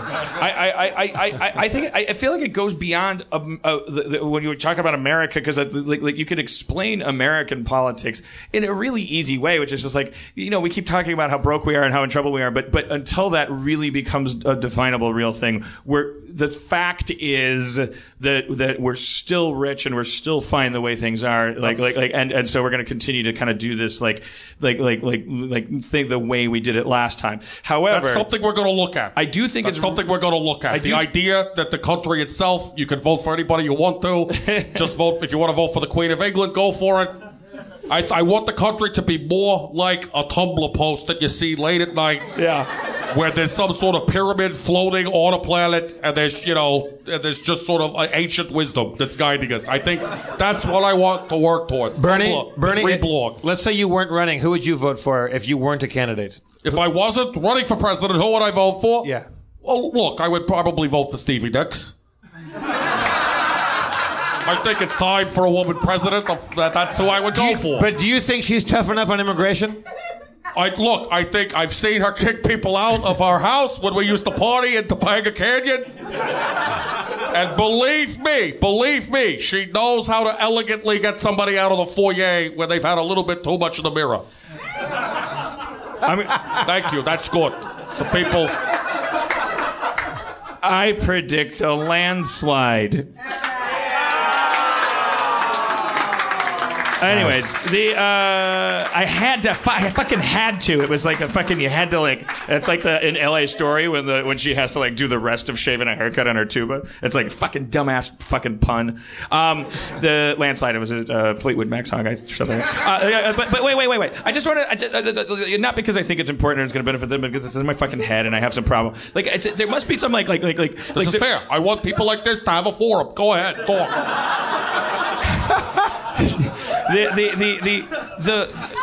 There must be like some like I bet there's somebody in the audience that's like studying this or knows, read a book about this or something. Like there must be some there's this thing every time we have our elections every year. There's this principle that keeps coming into the fore where people the idea of voting. Sure, casting a ballot, elections. Look, we rolled up our sleeves. We're having a little policy. Walk out. Let's go for it.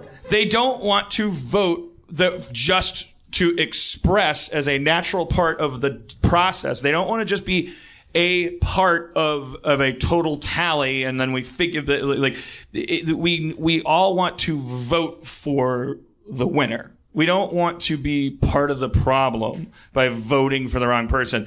And when we have third-party candidates, it becomes a huge problem because not only do you have people not wanting to vote for the wrong person. Senator, a third-party candidate, go ahead. But I think you're like an eighth-party candidate.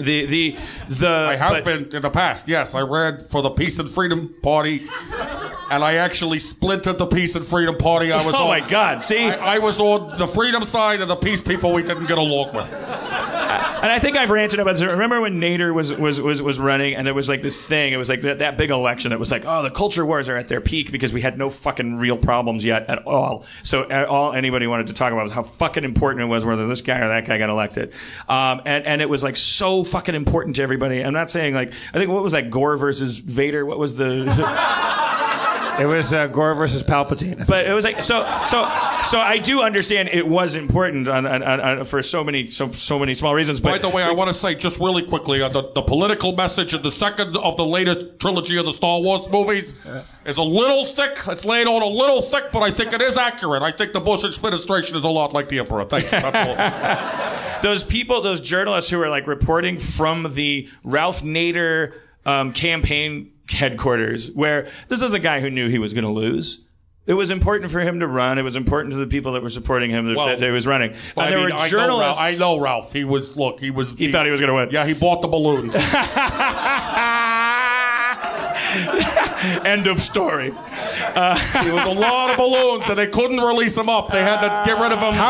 There's nothing sadder than getting rid of a bunch of balloons the quiet way. Mr. Sanders, how early does a candidate have to buy those balloons? Like you have to buy them. You can't buy them like 2 days before. Legally, according to the Federal Election Commission, the FEC, yes, there's a certain you have to report every balloon you receive as a donation. And also whether it was helium or regular air or some other sort of gas that might be poisonous in a rare case. Or if a water balloon, you have to, of course, go to the Department of Interior because we're in the midst of an epic drought. Which I am trying to help solve by the volume of sweat that's coming out. When I'm in California, I deliberately perspire more. Thank you. In order to help refill Lake Powell. That is salt water, though. We have like a whole ocean of that. Trust me. This is just like Salt Lake, baby. But the guy on the floor at the journalist, like while the campaign's going on, so they're going because everyone was watching, everybody that wanted either Bush or Gore, or whoever the fuck was running against who, Mothra and Gamera, they were running against each other, and everyone was on the edge of their seats because it was a fucking barn burner. That's not the right metaphor. It was a hair splitter. It was a fucking turtle fucker. Their turtle vaginas are like they're bifurcated with a very thin membrane. It was a candle burner. Male turtles have a two-pronged, like it's like a tuning fork, and I'll put a pin in that. But they go. I think it's time that we hear from the female turtles, frankly. But go ahead. Well, that's the news from Florida.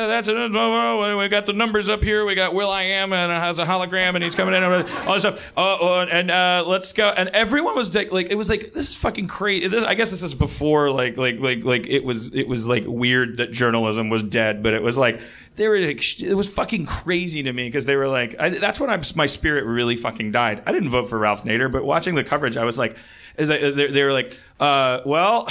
So that's the news from that fucking neck and neck race, and well, you keep hearing his name, and he is of course the reason why this is neck and neck. We now go to Nancy Johnson, who's over at Ralph Nader headquarters. Head shake. Nancy, and there was like, and she cuts it, and Nancy's like, yeah, they're thrilled down here. Because all the unspoken thing that everyone was saying was like, if you voted for Nader, you're voting for Bush. You're voting because he's splitting the vote. It's like this is insane. That's not democracy. Right. The you should idea have a fair ballot. Focusing on the outcome and then backing into your behavior as an end user, that's our fucking disease. I firmly believe that we should have a Scandinavian style system in a lot of ways. Not only the way we tax corporations, but also elections. Multiple parties. I want to have a WikiLeaks party.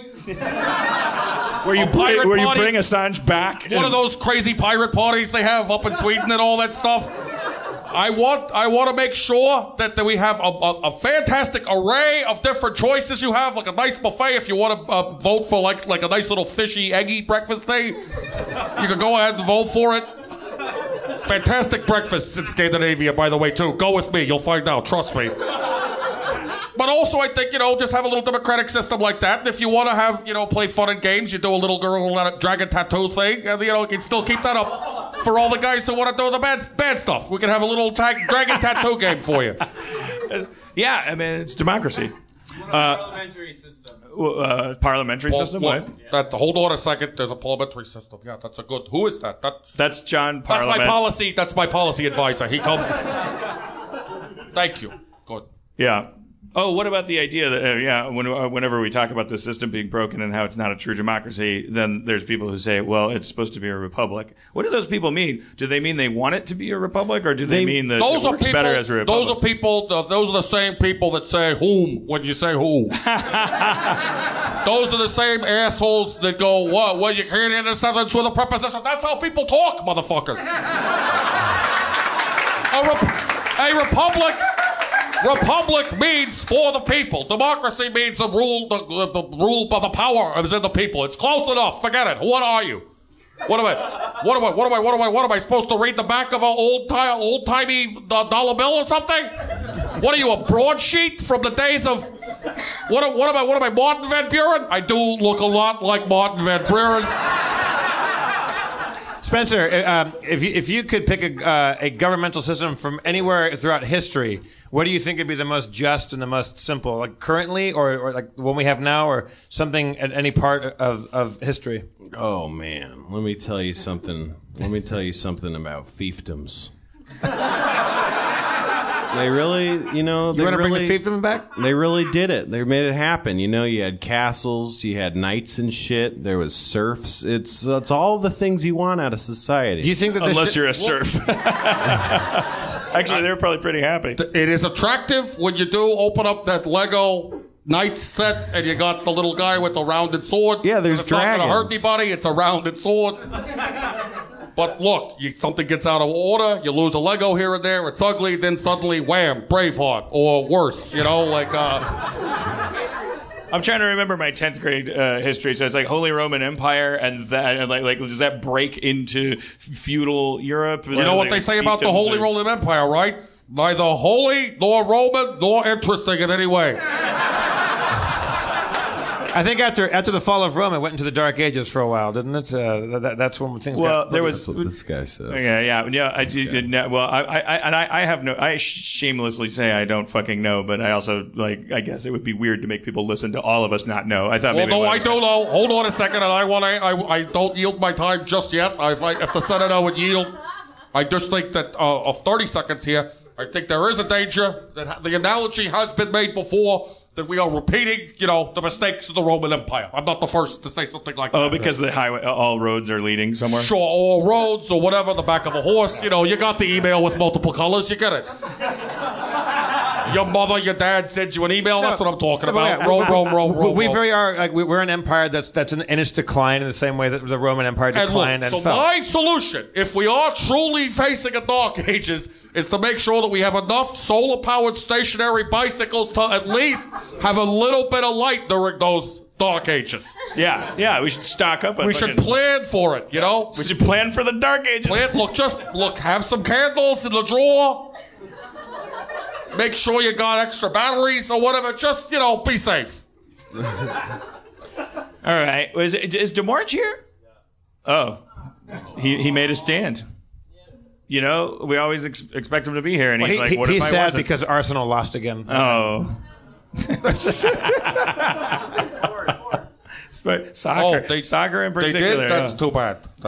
Yeah. Well, I think you're going to have to stay up here and play Shadowrun with us, Senator Sanders. Hold on a second. I need to let me consult with my campaign manager. We had another event. I was scheduled to go be interrupted by protesters who I agree with completely. Let me see real quick. Hold on a second. Let me just ask if there's... Strange. I'm available. I'm good. This is more airtime than I've gotten in the last 3 months on CNN. All right, now, Bernie Sanders, have you ever played a fantasy role-playing game before? Sure. Yes. Yes, I have. I've never had a dungeon master. I didn't like I didn't like the idea of a hierarchical dungeon master. That sounds too much like corporate power to me. But let me put it this way. I have played meeples that I became very attached to. Settlers of Catan or whatever you want. I played, here and there. What character, if you had to choose a mythological character to portray in a fantasy realm, what kind of character would it be? Look, I think that I would be... I don't want to say a troll, but I do want to say that I would obstruct certain areas where powerful feudal lords were trying to cross a bridge or something, and I would say, hey, stop, but it would be more like you've got to look at the statistics, and I would make sure they pay the fare. It's not like a magical, you can't cross. The game that we're playing is actually set in the future, so it's more of a kind of a dystopian kind of, like 1984 Brave New World kind of thing, like Matrix. Got it. I'm Chewbacca. All right. Okay. Imagine Star Wars where instead of moaning every 10 seconds, it's... Well, give me some Star Wars. Hey, Chewie, hand me the Hydros banner. 1% or 5% of the top Hydros bands are controlled by the Imperial Council, and I don't think that's fair. That is what I'm calling it. Punch it, Chewie. Punch it. Punch it, Chewie. We're ahead of New Hampshire. We're ahead of Iowa. Let's see how far we can take it. Somebody in this audience will take a scene from Star Wars and subtitle Chewie's growls with Bernie Sanders. That will be funny. Laugh it up, fuzzball. We will be tweeting I believe that every American who works deserves a paycheck and a chance at a fair shot of the American dream. Was that too long? Look, if we do ADR, you come in and I wait for the beep, beep, beep, and I time it out so I can match the actual picture. Bernie Sanders, how about that when at the end of the first, the Star Wars episode 4, right, the first one, when they're all getting their awards, right, the real one. The awards ceremony at the end of it, and the music is playing, and they all get up there, and like Han gets his medal, and they cut to Chewie. Okay. I think it was a different song playing, but they cut the Chewie and Chewie. This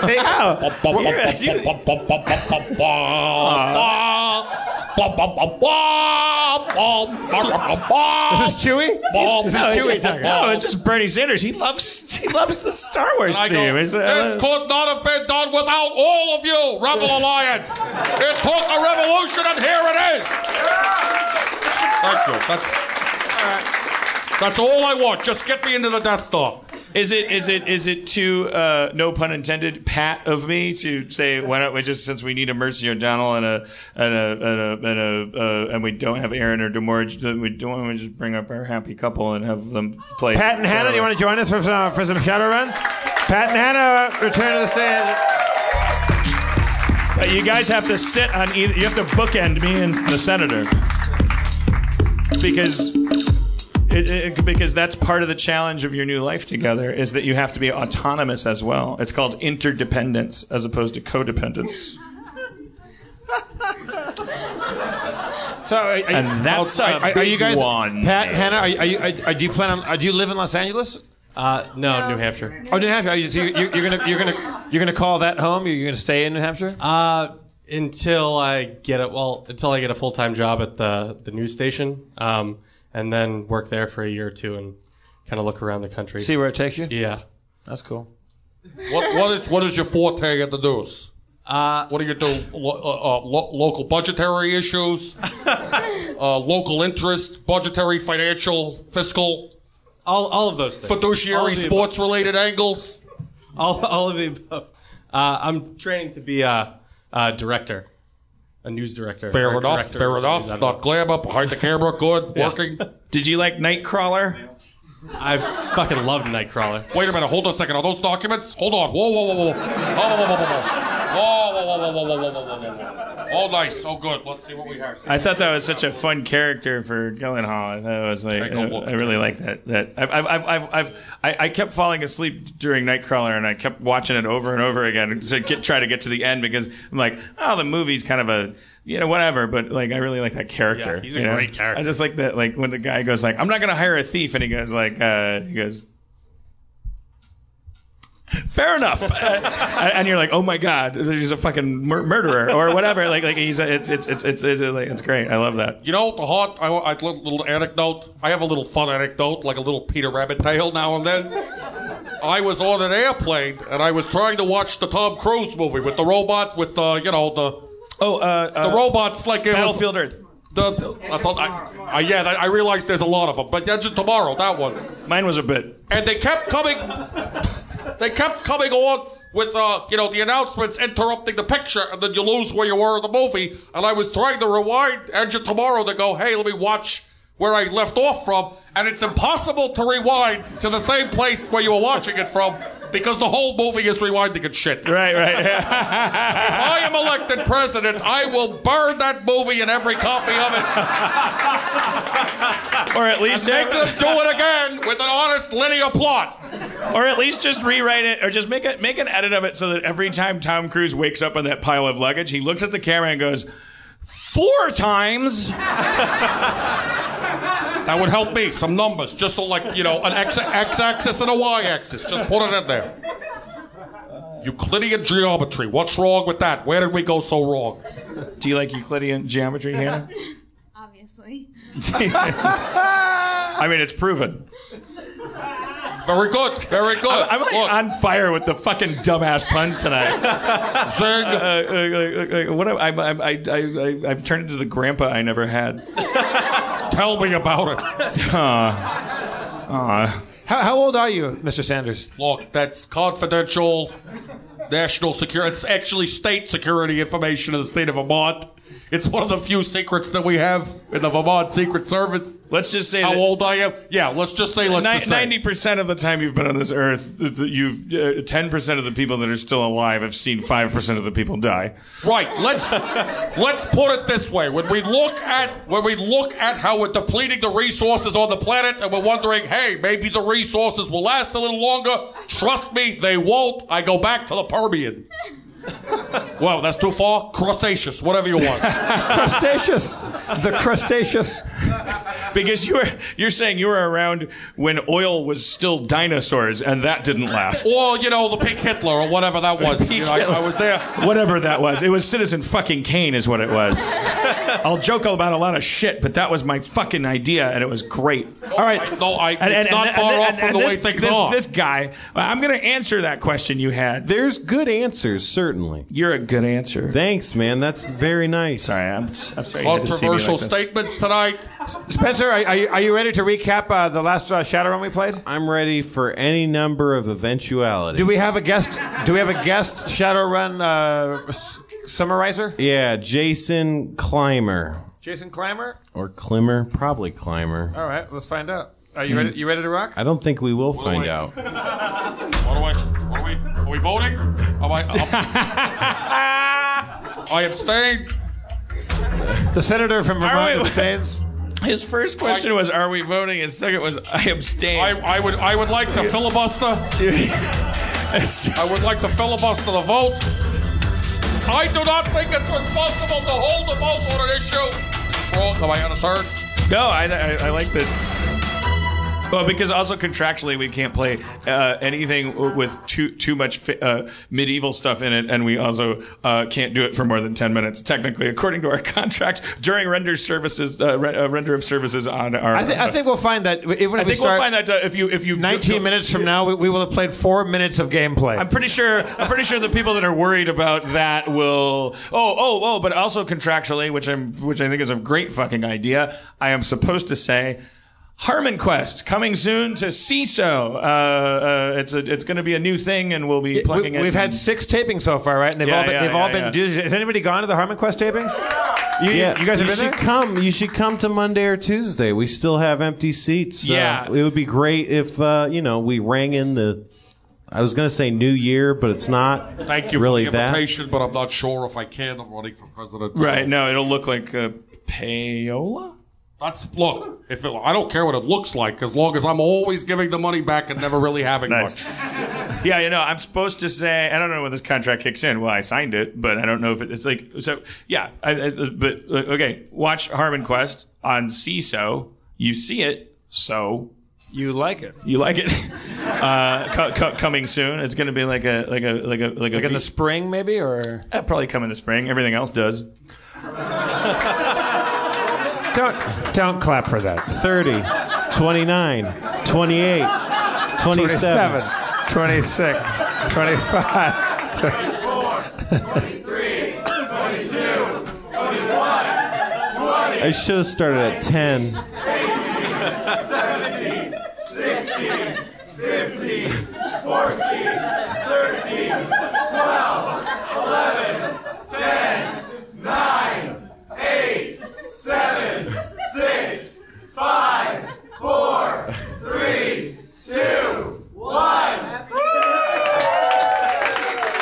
0, -1, -2.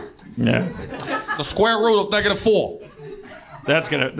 Out of all the jokes we should never call back, like that was the 30-second countdown to no payoff. Out of many, and the Wikipedia entry for the podcast of recurring bits, and it's like all this shit. It's like, why is that recurring? And then one of them is the 30-second stare. That show needed that. By the way, did you start your own Wikipedia page? Did you? I don't know. I don't know either. Wait. You mean do you mean as a human being? Like a, sure, yeah. Did you start your own page? Like a Dan Harmon Wikipedia page? Yeah. No, but I did. There was one that had like a little bit, and this is way back in the day. Like I did add to it. I did like put like, well, also he kind of did this and that because they get things wrong. You got to go in. You go no. They leave stuff out. I don't know how I'm not born in Vermont. I'm born in Brooklyn. You dumbass. But that was like in the early days of Wikipedia, and I hadn't done that much, and it was like I learned my lesson hard because I didn't even know. I was like, oh, anyone can do this. He's also brazenly witty and and then I found out there was like this tribunal of people that goes like I found the thing where they're just like, I think he wrote this. I don't care who wrote it. He seems to be someone who mostly knows noteworthy people more than is noteworthy. I concur with Zaxxon. This man should be sent to the Phantom Zone. You're not wrong. I think Jimmy Wales has too much power and authority, and I will promise to break up Wikipedia and run it like a public utility. No. Spencer, you ready to go? Yeah. I mean, you're going to be a criminal for 6 minutes, but yeah, go ahead. are we really contractually? No. They're not going to. We're not going to play over the. There's all kinds of shit we can say in court if the shit hits the fan. What is this, a patent troll thing? What are they? What is that, like a corporate? See, you start playing with corporations. Yeah. This is what happens. I know, but no, we're fine. I'm good. I'm clean. I just meant I don't like get the medieval briefcases thing. anything besides ice cream from Ben and Jerry's. And I pay for it. Should we drag our feet a little more, Dan? Or No, but I do. I don't want to. But I am like so amused by the idea of like a court case where we end up in court and there's like our attorney like has to prove to the jury that it's like, well, but how many minutes during a game are you actually playing? And they have to, and it's like, oh my God, this is the Scopes Monkey trial of role-playing games. It's like America is like tuning in and going, yeah, wait a minute, like these guys suck. So now by law, we're only allowed 10 minutes of Shadowrun during the show? I mean, we never play that much anyway. It's not. Should we just stop playing Shadowrun? Look, if I shouldn't be here, the last thing I need is some dirt for Hillary to dig up. She's looking for something. I'm squeaky clean. If this is going to wreck it, I'm get out of here. It's not by law, it's by contract. Right. Contractual agreement with our collaborators. It is. Fuck it then. But is it actually? Because you earlier said you were joking. Wait, joking about what? About the contractual obligations. Wait, when you guys talk at the same time, I hear Tim Pom. What? I mean, you're just joking, right? No. There's not contractual obligations. There is an agreement in the contract that we're not going to do. Basically, the headline of it is that we're not going to do shit on the podcast that's going to like compete with what we're trying to get people to tune into for Harmon Quest. Jesus which you and Christ. I know you're having your first reaction to what will be a lifetime of fucking ridiculous contracts. Well, I mean, no, I'll just kill myself. These are almost the good guys. Like they just want everybody to see the show and be happy. Is there any way you could claim force majeure? Yeah, that you were almost forced to by an act of God or some sort of non-gender deity. Spencer, can you give Bernie Sanders a spell called force majeure? Can he cast force majeure on this? I think, yeah. Force majeure. You had to. You had to play the game with the shadow of the thing, and there was no way because it was just we were just oops. These landed in our laps. We had to play. I think I said something and then I said that I was joking. The things that is not a joke is that when it was in the 11th hour, I was like, okay, 10 minutes, not D&D, meaning not like not the milieu of. So we couldn't play, for instance, Stratego for 20 minutes either? I would love to do that. Move the 9 forward, hits a 9. They're both gone. Move the 9 forward, hits a 7. Oops, just the 9 is forward.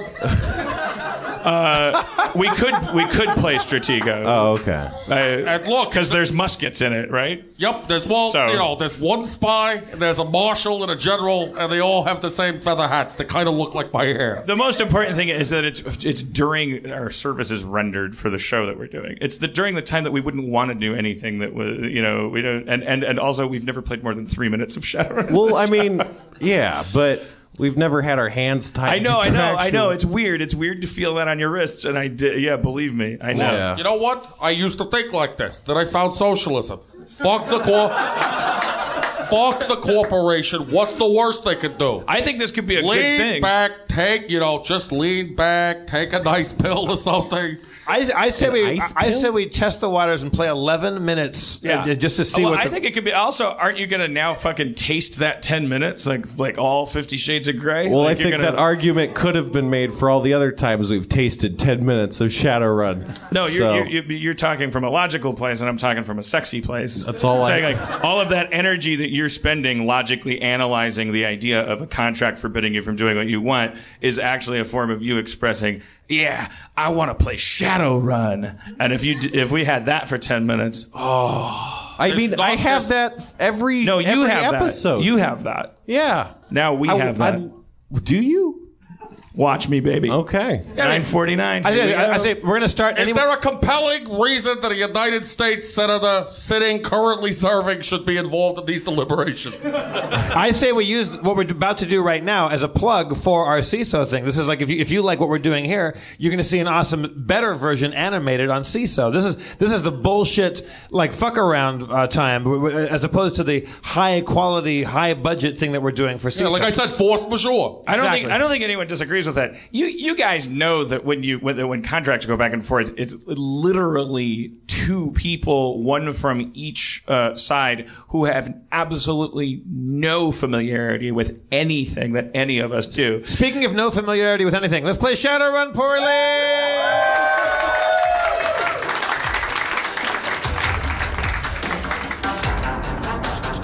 All right. Again, by Jason Clymer. Last town on Harmon Run. The gang, taking an unusual heist of antique MP3s, decided that the easiest way to open a musical lock was to visit a conservatory run by creepy children. Achieving perfect pitch, the gang did a lot of back and forthing due to Nightblade's alcoholism and Eve's rampant banana, and then arrived at a public storage facility which had a deviant receptionist. Despite Mercy's distraction, Eve was caught crawling under the counter, so the crew killed the curious cretin. Hordegard and Dr. Friend fought about the morality, while the Norwegian dwarf tried to ascertain the locations of the sought songs. As an afterthought, they remembered Hackeye, who probably could have bypassed both the musicians and the murder. Will the gang successfully pull off a clean shadow run? Is there no limit to the number of murders Hackeye can cover up? What kind of post-apocalyptic music academy doesn't charge tuition?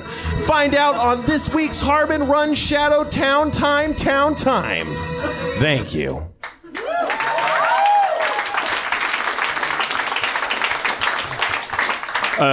Just in answer to that person's question, there is a limit on the number of murders I can cover up. It has to be within 10 minutes and can't be done by a sword or spell.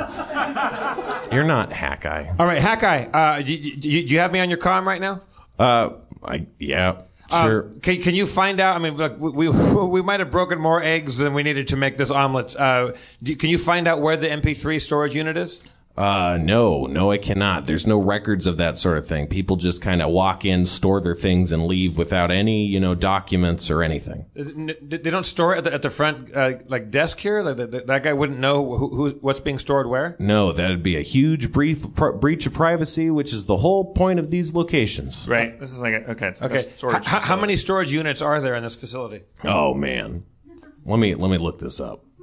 250.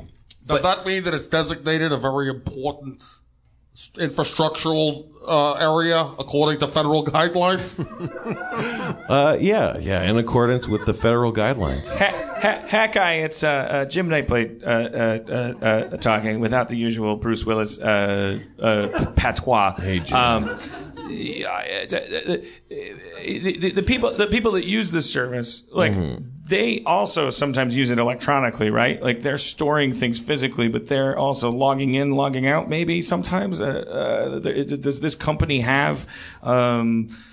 Like Coldwell Banker does, like just a fucking, website where you have an account?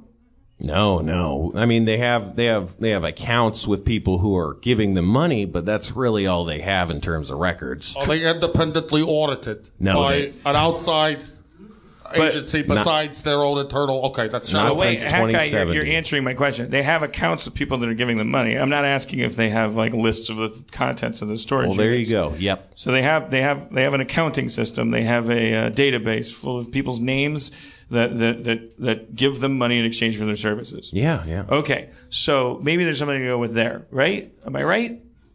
I'm just an assassin. You guys figure it out. I mean, is there a way to use that musical that technology we have to maybe like walk by all the things and sing to the MP3 locks or something like that, or is that crazy? You're the worst Shadowrunner I've ever. I don't know. I'm just spitballing here. All right. Well, I guess that's what I'm doing. Can I astrally project through from room to room and kind of tell? I mean, would I be able to see if I could astrally project through the rooms and like would I know if I saw them?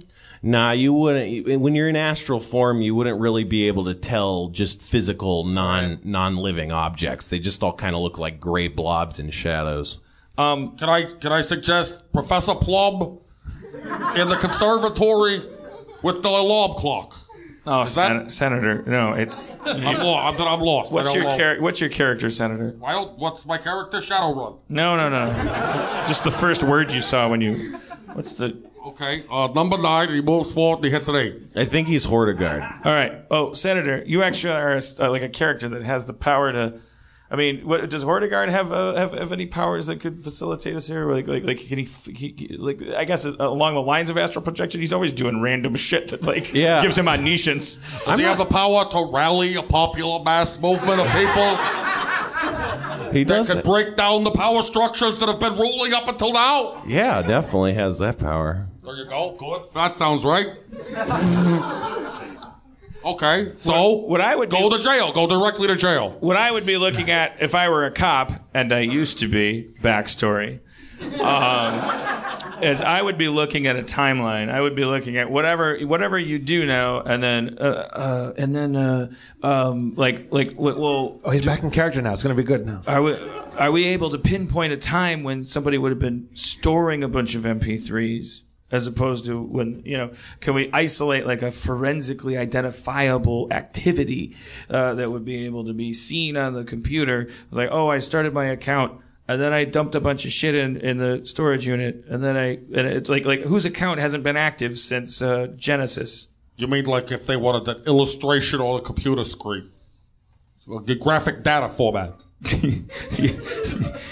I'm thinking Excel, maybe an animation in Excel. I have a lower IQ than but usually when I was a cop, we would go like, okay, there's a dead person. When did they die?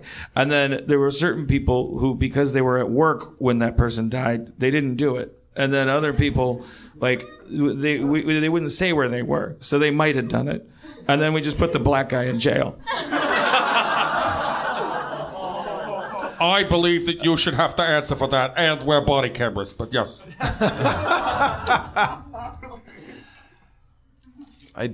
Was there a question there? That was a textbook filibuster. It wasn't for you. It was for my fellow Shadowrunners. I was going like, I don't know. Is there a way we can figure out? Can we use yeah, we were thinking it out. With the guy because Hawkeye has access to whatever the fucking their accounting systems say. Can you turn that into actually deducing eliminating anything? Okay, this is Dan Harmon talking.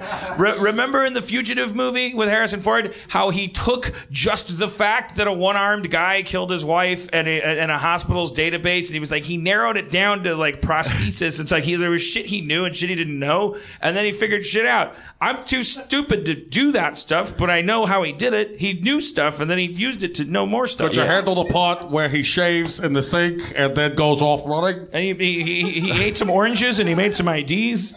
Could you do the part where you're up in the sewer thing and he go, I didn't do it, and he says, I don't care. Oh, Look, I would reform the marshal service, by the way, so that if you did shout, I didn't do it, they would have to go, all right, let's stop everything.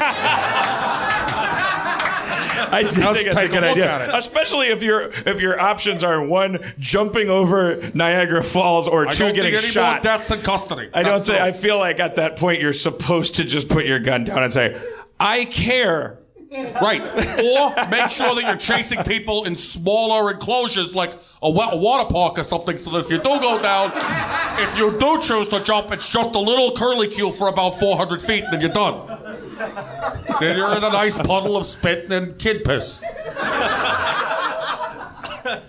All right. Well, I give up. I mean, Eve, you're the. That was easy. You gave up faster than Rick Perry. Thank you. Zing. You're like the face lady. Like you're the one who gets us the jobs and cons us into buildings. And Hordegard, you're being played by a character. And Pat, you're. I'm just a doctor. You're doctor. I mean, when I'm the brains of the operation, we're fucked. I'm Dan Harmon's impression of Bruce Willis. Spencer, when did who was the guy at Hank's Last Stand? Was it Hank? Yep. Who wanted the MP3s? Would he know when that stuff was taken and put in that storage? Would he know the date that maybe that was put in the storage facility? Nah, he's just heard stories about this vault. It's a vault. I mean, it's a storage vault. Could I cast some sort of like small animal or a cricket to go inside, like, and run from room to room and be able to suss out which room had it or anything? You got one. You got a couple here. Well, that's a coincidence. It's cricket season. This is a great podcast. By the way,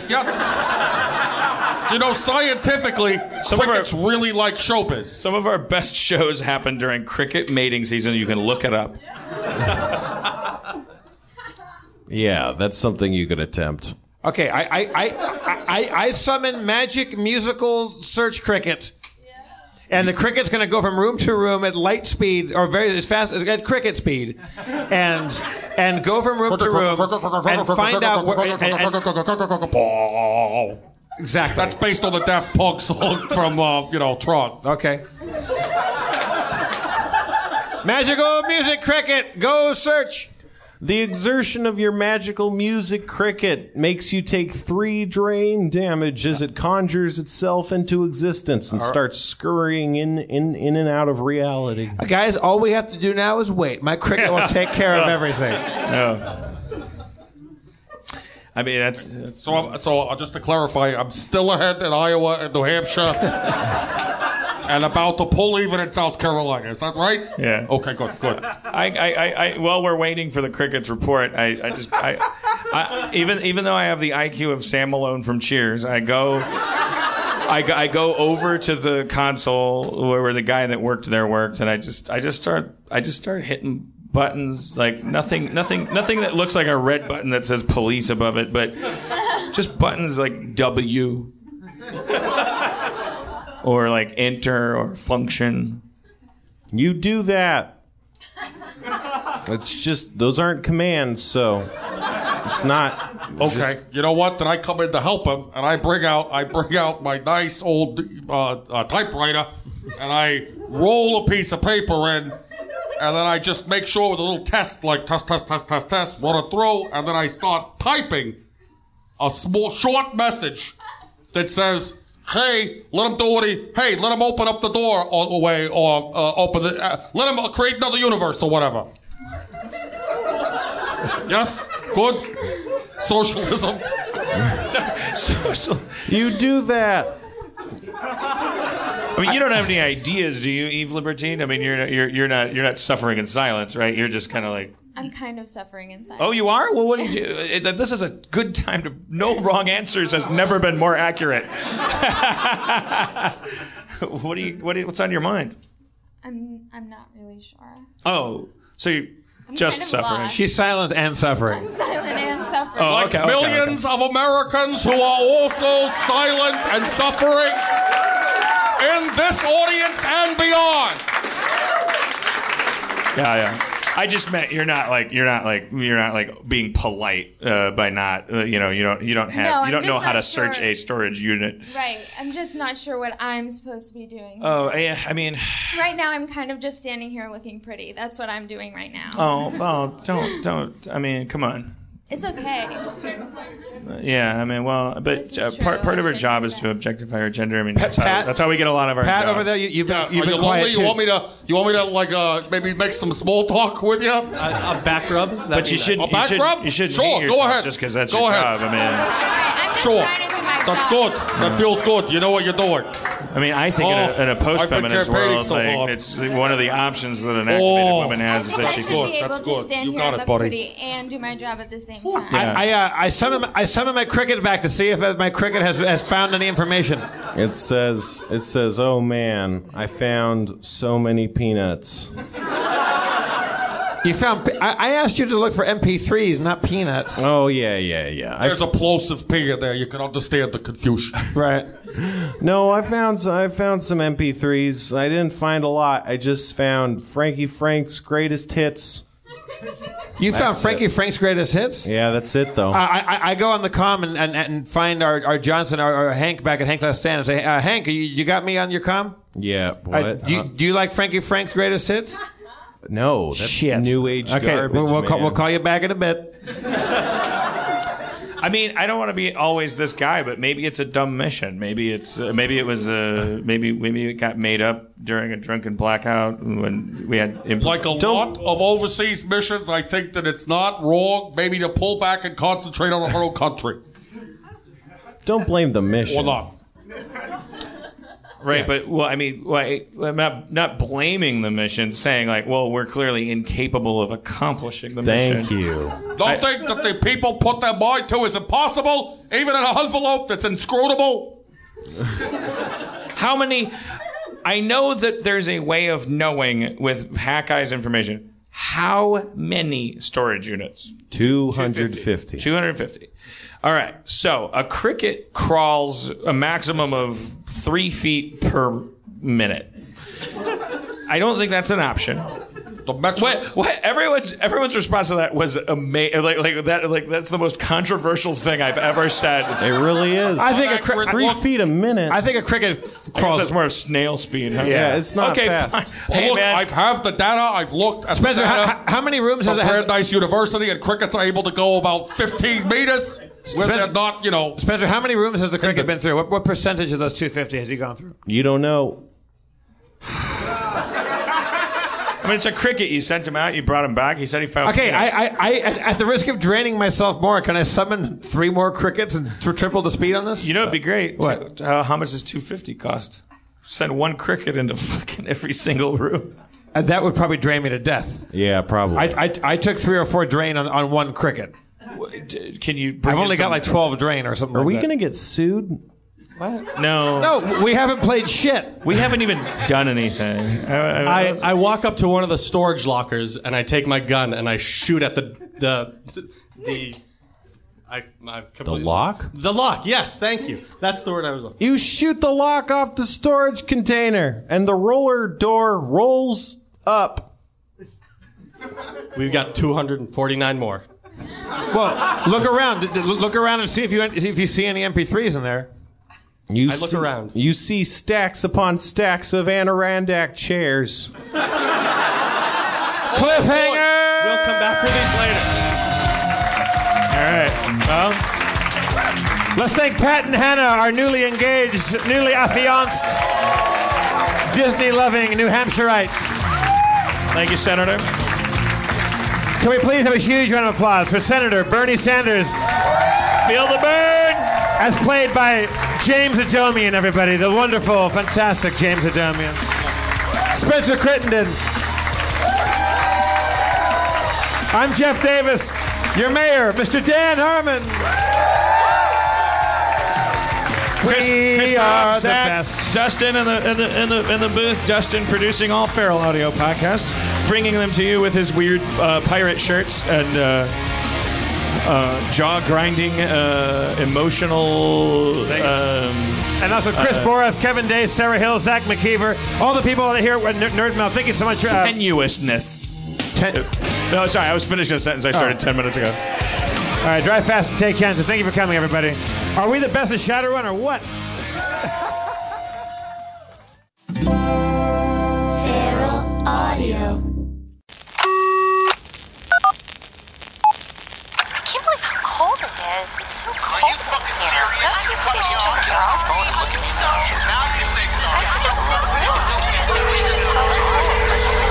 As a branch of the United States government,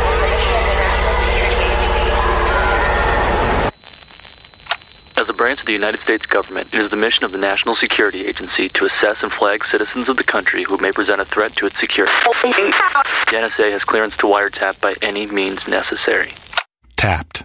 Incidental recordings of private conversations from the files of the NSA. Now on feralaudio.com. Hello, beautiful. I'm Amy Errett, founder of Madison Reed, a hair color company I named after my daughter.